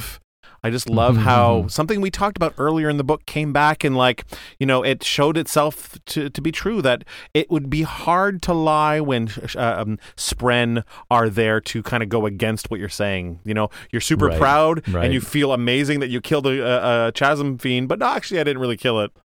These glory Spren are here because we harvested an already dead carcass. There's no way that's true. Right. So yeah, it's pretty great. You know what else is really great is Buzzkill Joe's info dump. We're gonna have to have a jingle or something, like a song that I overplay whenever we Buzzkill Joe brings to you or something like that. I don't know. Perhaps I shall have to write one. I don't know. You should definitely should. Yeah, that's a project that you have to be on now. Maybe there's a bunch of buzzsaw sounds in the background. Yeah. Okay. I'm thinking more pattern, like buzzing pattern. Oh yeah, but the buzzing pattern is great. So a couple of things here. Buzz wanted us to point out the things that were walking on top of the plateau. Something was glowing on the plateau. Yes. Something that moved. The it was alien hard form. To see. Yeah, he swore he saw an enormous figure walking up there, a glowing inhuman form, followed by another alien and sleek. So something sleek, there. Striding the storm. These are storm striders, maybe. We can give them a cute little name, but yeah, something mysterious there. He wanted me to point out, so that's really, really cool. We talked about Jezezera was mentioned again, the King of the Heralds. Mm-hmm. We encountered him at the very, very beginning of the series in that prologue. We also know that he's named Yazir in Yazir in where Lift was in her interlude in Azir. So he's got several names, which is really, really neat. Remember that one? That's cool. Mm-hmm. We've already talked about strange Spren that they saw, which is the same ones that Syl had been seeing. We've already talked a little bit about the Recreants and the Stormfather maybe potentially being a Spren, which is really, really incredible. Yeah, that's kind of a neat one. Mm-hmm. Kaladin's ex-girlfriend Tara was mentioned again when he says that he hadn't been this close to a woman since her. So that's really, really cool. So that was in chapter 74. In chapter 75, a few things here. Chana is mentioned. That's another that reference. Yeah, it's another herald. Chanarak. Chana was mentioned in the Fleet chapter when it was said that Fleet beat the herald Chanarak in a foot race. Right. So, and then now it's being used here as Chana help anyone who gets in the way of gets in between Navani and her clutch. Yeah. So really, really cool. What else do I have here? High Prince Royan is one of the first princes that Dalinar tried to sway to his side all the way back in Way of Kings. They met in the Gallery of Maps room, and he was one of the first person that he worked on. He was really hopeful that he would get this guy to come with him, but doesn't seem likely. Yeah, so that's it for the info dump. Thank you very much to Buzzkill Joe for doing all the hard work. I know that you do you write more words down than we say in the episode, but if we've already covered it in the episode, we don't want to belabor the point and mention it again. So, but thanks a lot for all the hard work, dude. Let's take a second here to thank our new patrons. Or how about we just thank all the patrons, because I love doing it. I don't know about you, but I just love listing all these names off and sweating like a bucket, being all super nervous about it. Like, I just can't wait. Let's do it up. So we'd like to thank Jonathan Whittington. He is new to the patron. He just joined. So did Tommy Turpin. We have Itzizer, Julia Peeble, Justin Elliott, Laura, Kevin Friede, Riley Donlin, Chris Wally, Omni Orcus, Alex Guerin, James Johnson, Andrew Woods, James M., Valkov Marin, Chelsea Walker, James Pryor, Chad Kirkman. I said Chadge again. Jeez, what's up with that? Christopher Bagley. Sorry, Chadge. He's going to start telling his friends, my name is Chadge now. Don't worry, that's the least thing. You didn't say Gemshart. I didn't.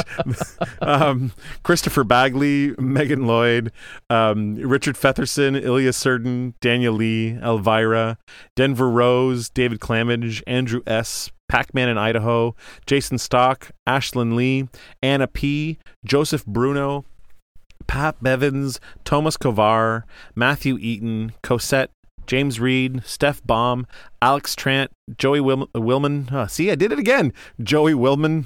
Sorry, Joey. Christopher Jack, Ratman, Brandon Comer, Jasper, Sakosi, Silver Lumos, Joshua, Nisala, Ryan, Josh, Alexander, Janzi, Zach Helton, Wick, Joseph Mingoya, or Buzzkill Joe, Alex Dufour, Alex Whidden, Werewolf Will, John M., Jake DeFeo, Robert Goebel, my mom. And you know what I've noticed? The last few episodes when we do this, I go, my mom, and then the next patron is Ari Zoo. So maybe people think that Ari Zoo's my mom because I go, my mom, Ari Zoo. So maybe people think that I'm Ari Zoo's son. Let's pause there. Yeah, and so then, my mom. Yeah, maybe I'll say my mom's name from now on. Though I would be pretty lucky if Arizu was my mom. She's pretty cool. So let's do this again.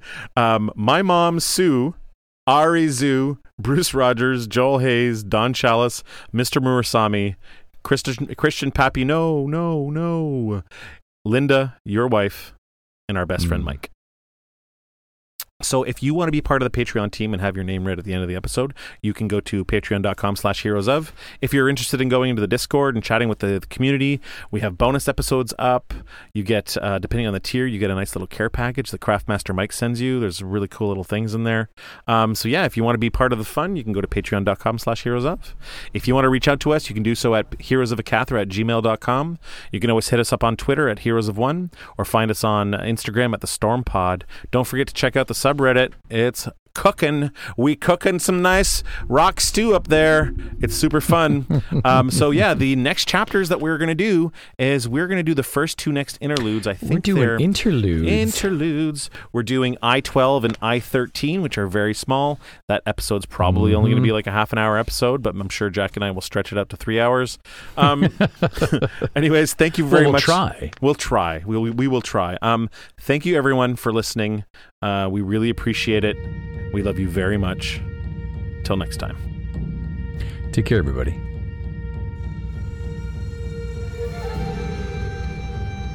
The Stormpod is brought to you by Heroes of. Music and theme song by Jack Forrest Productions. Additional music by Jason Morey. Produced by our wonderful Patreon team and the Heroes of Akathra.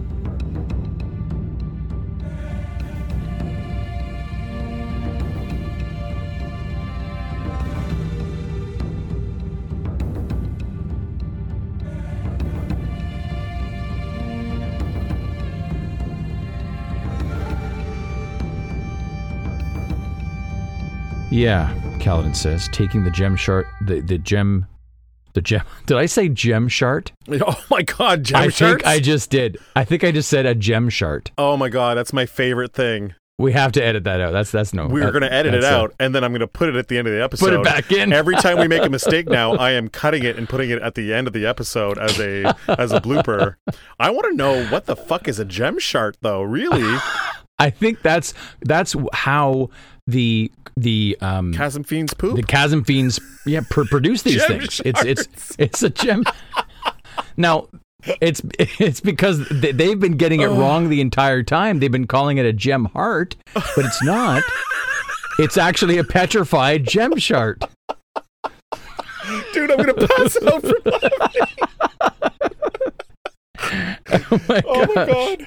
Okay, well, I wasn't intending to produce that little bit of comedy, but you were anyways, there it is. Intending to produce a gem shard? No?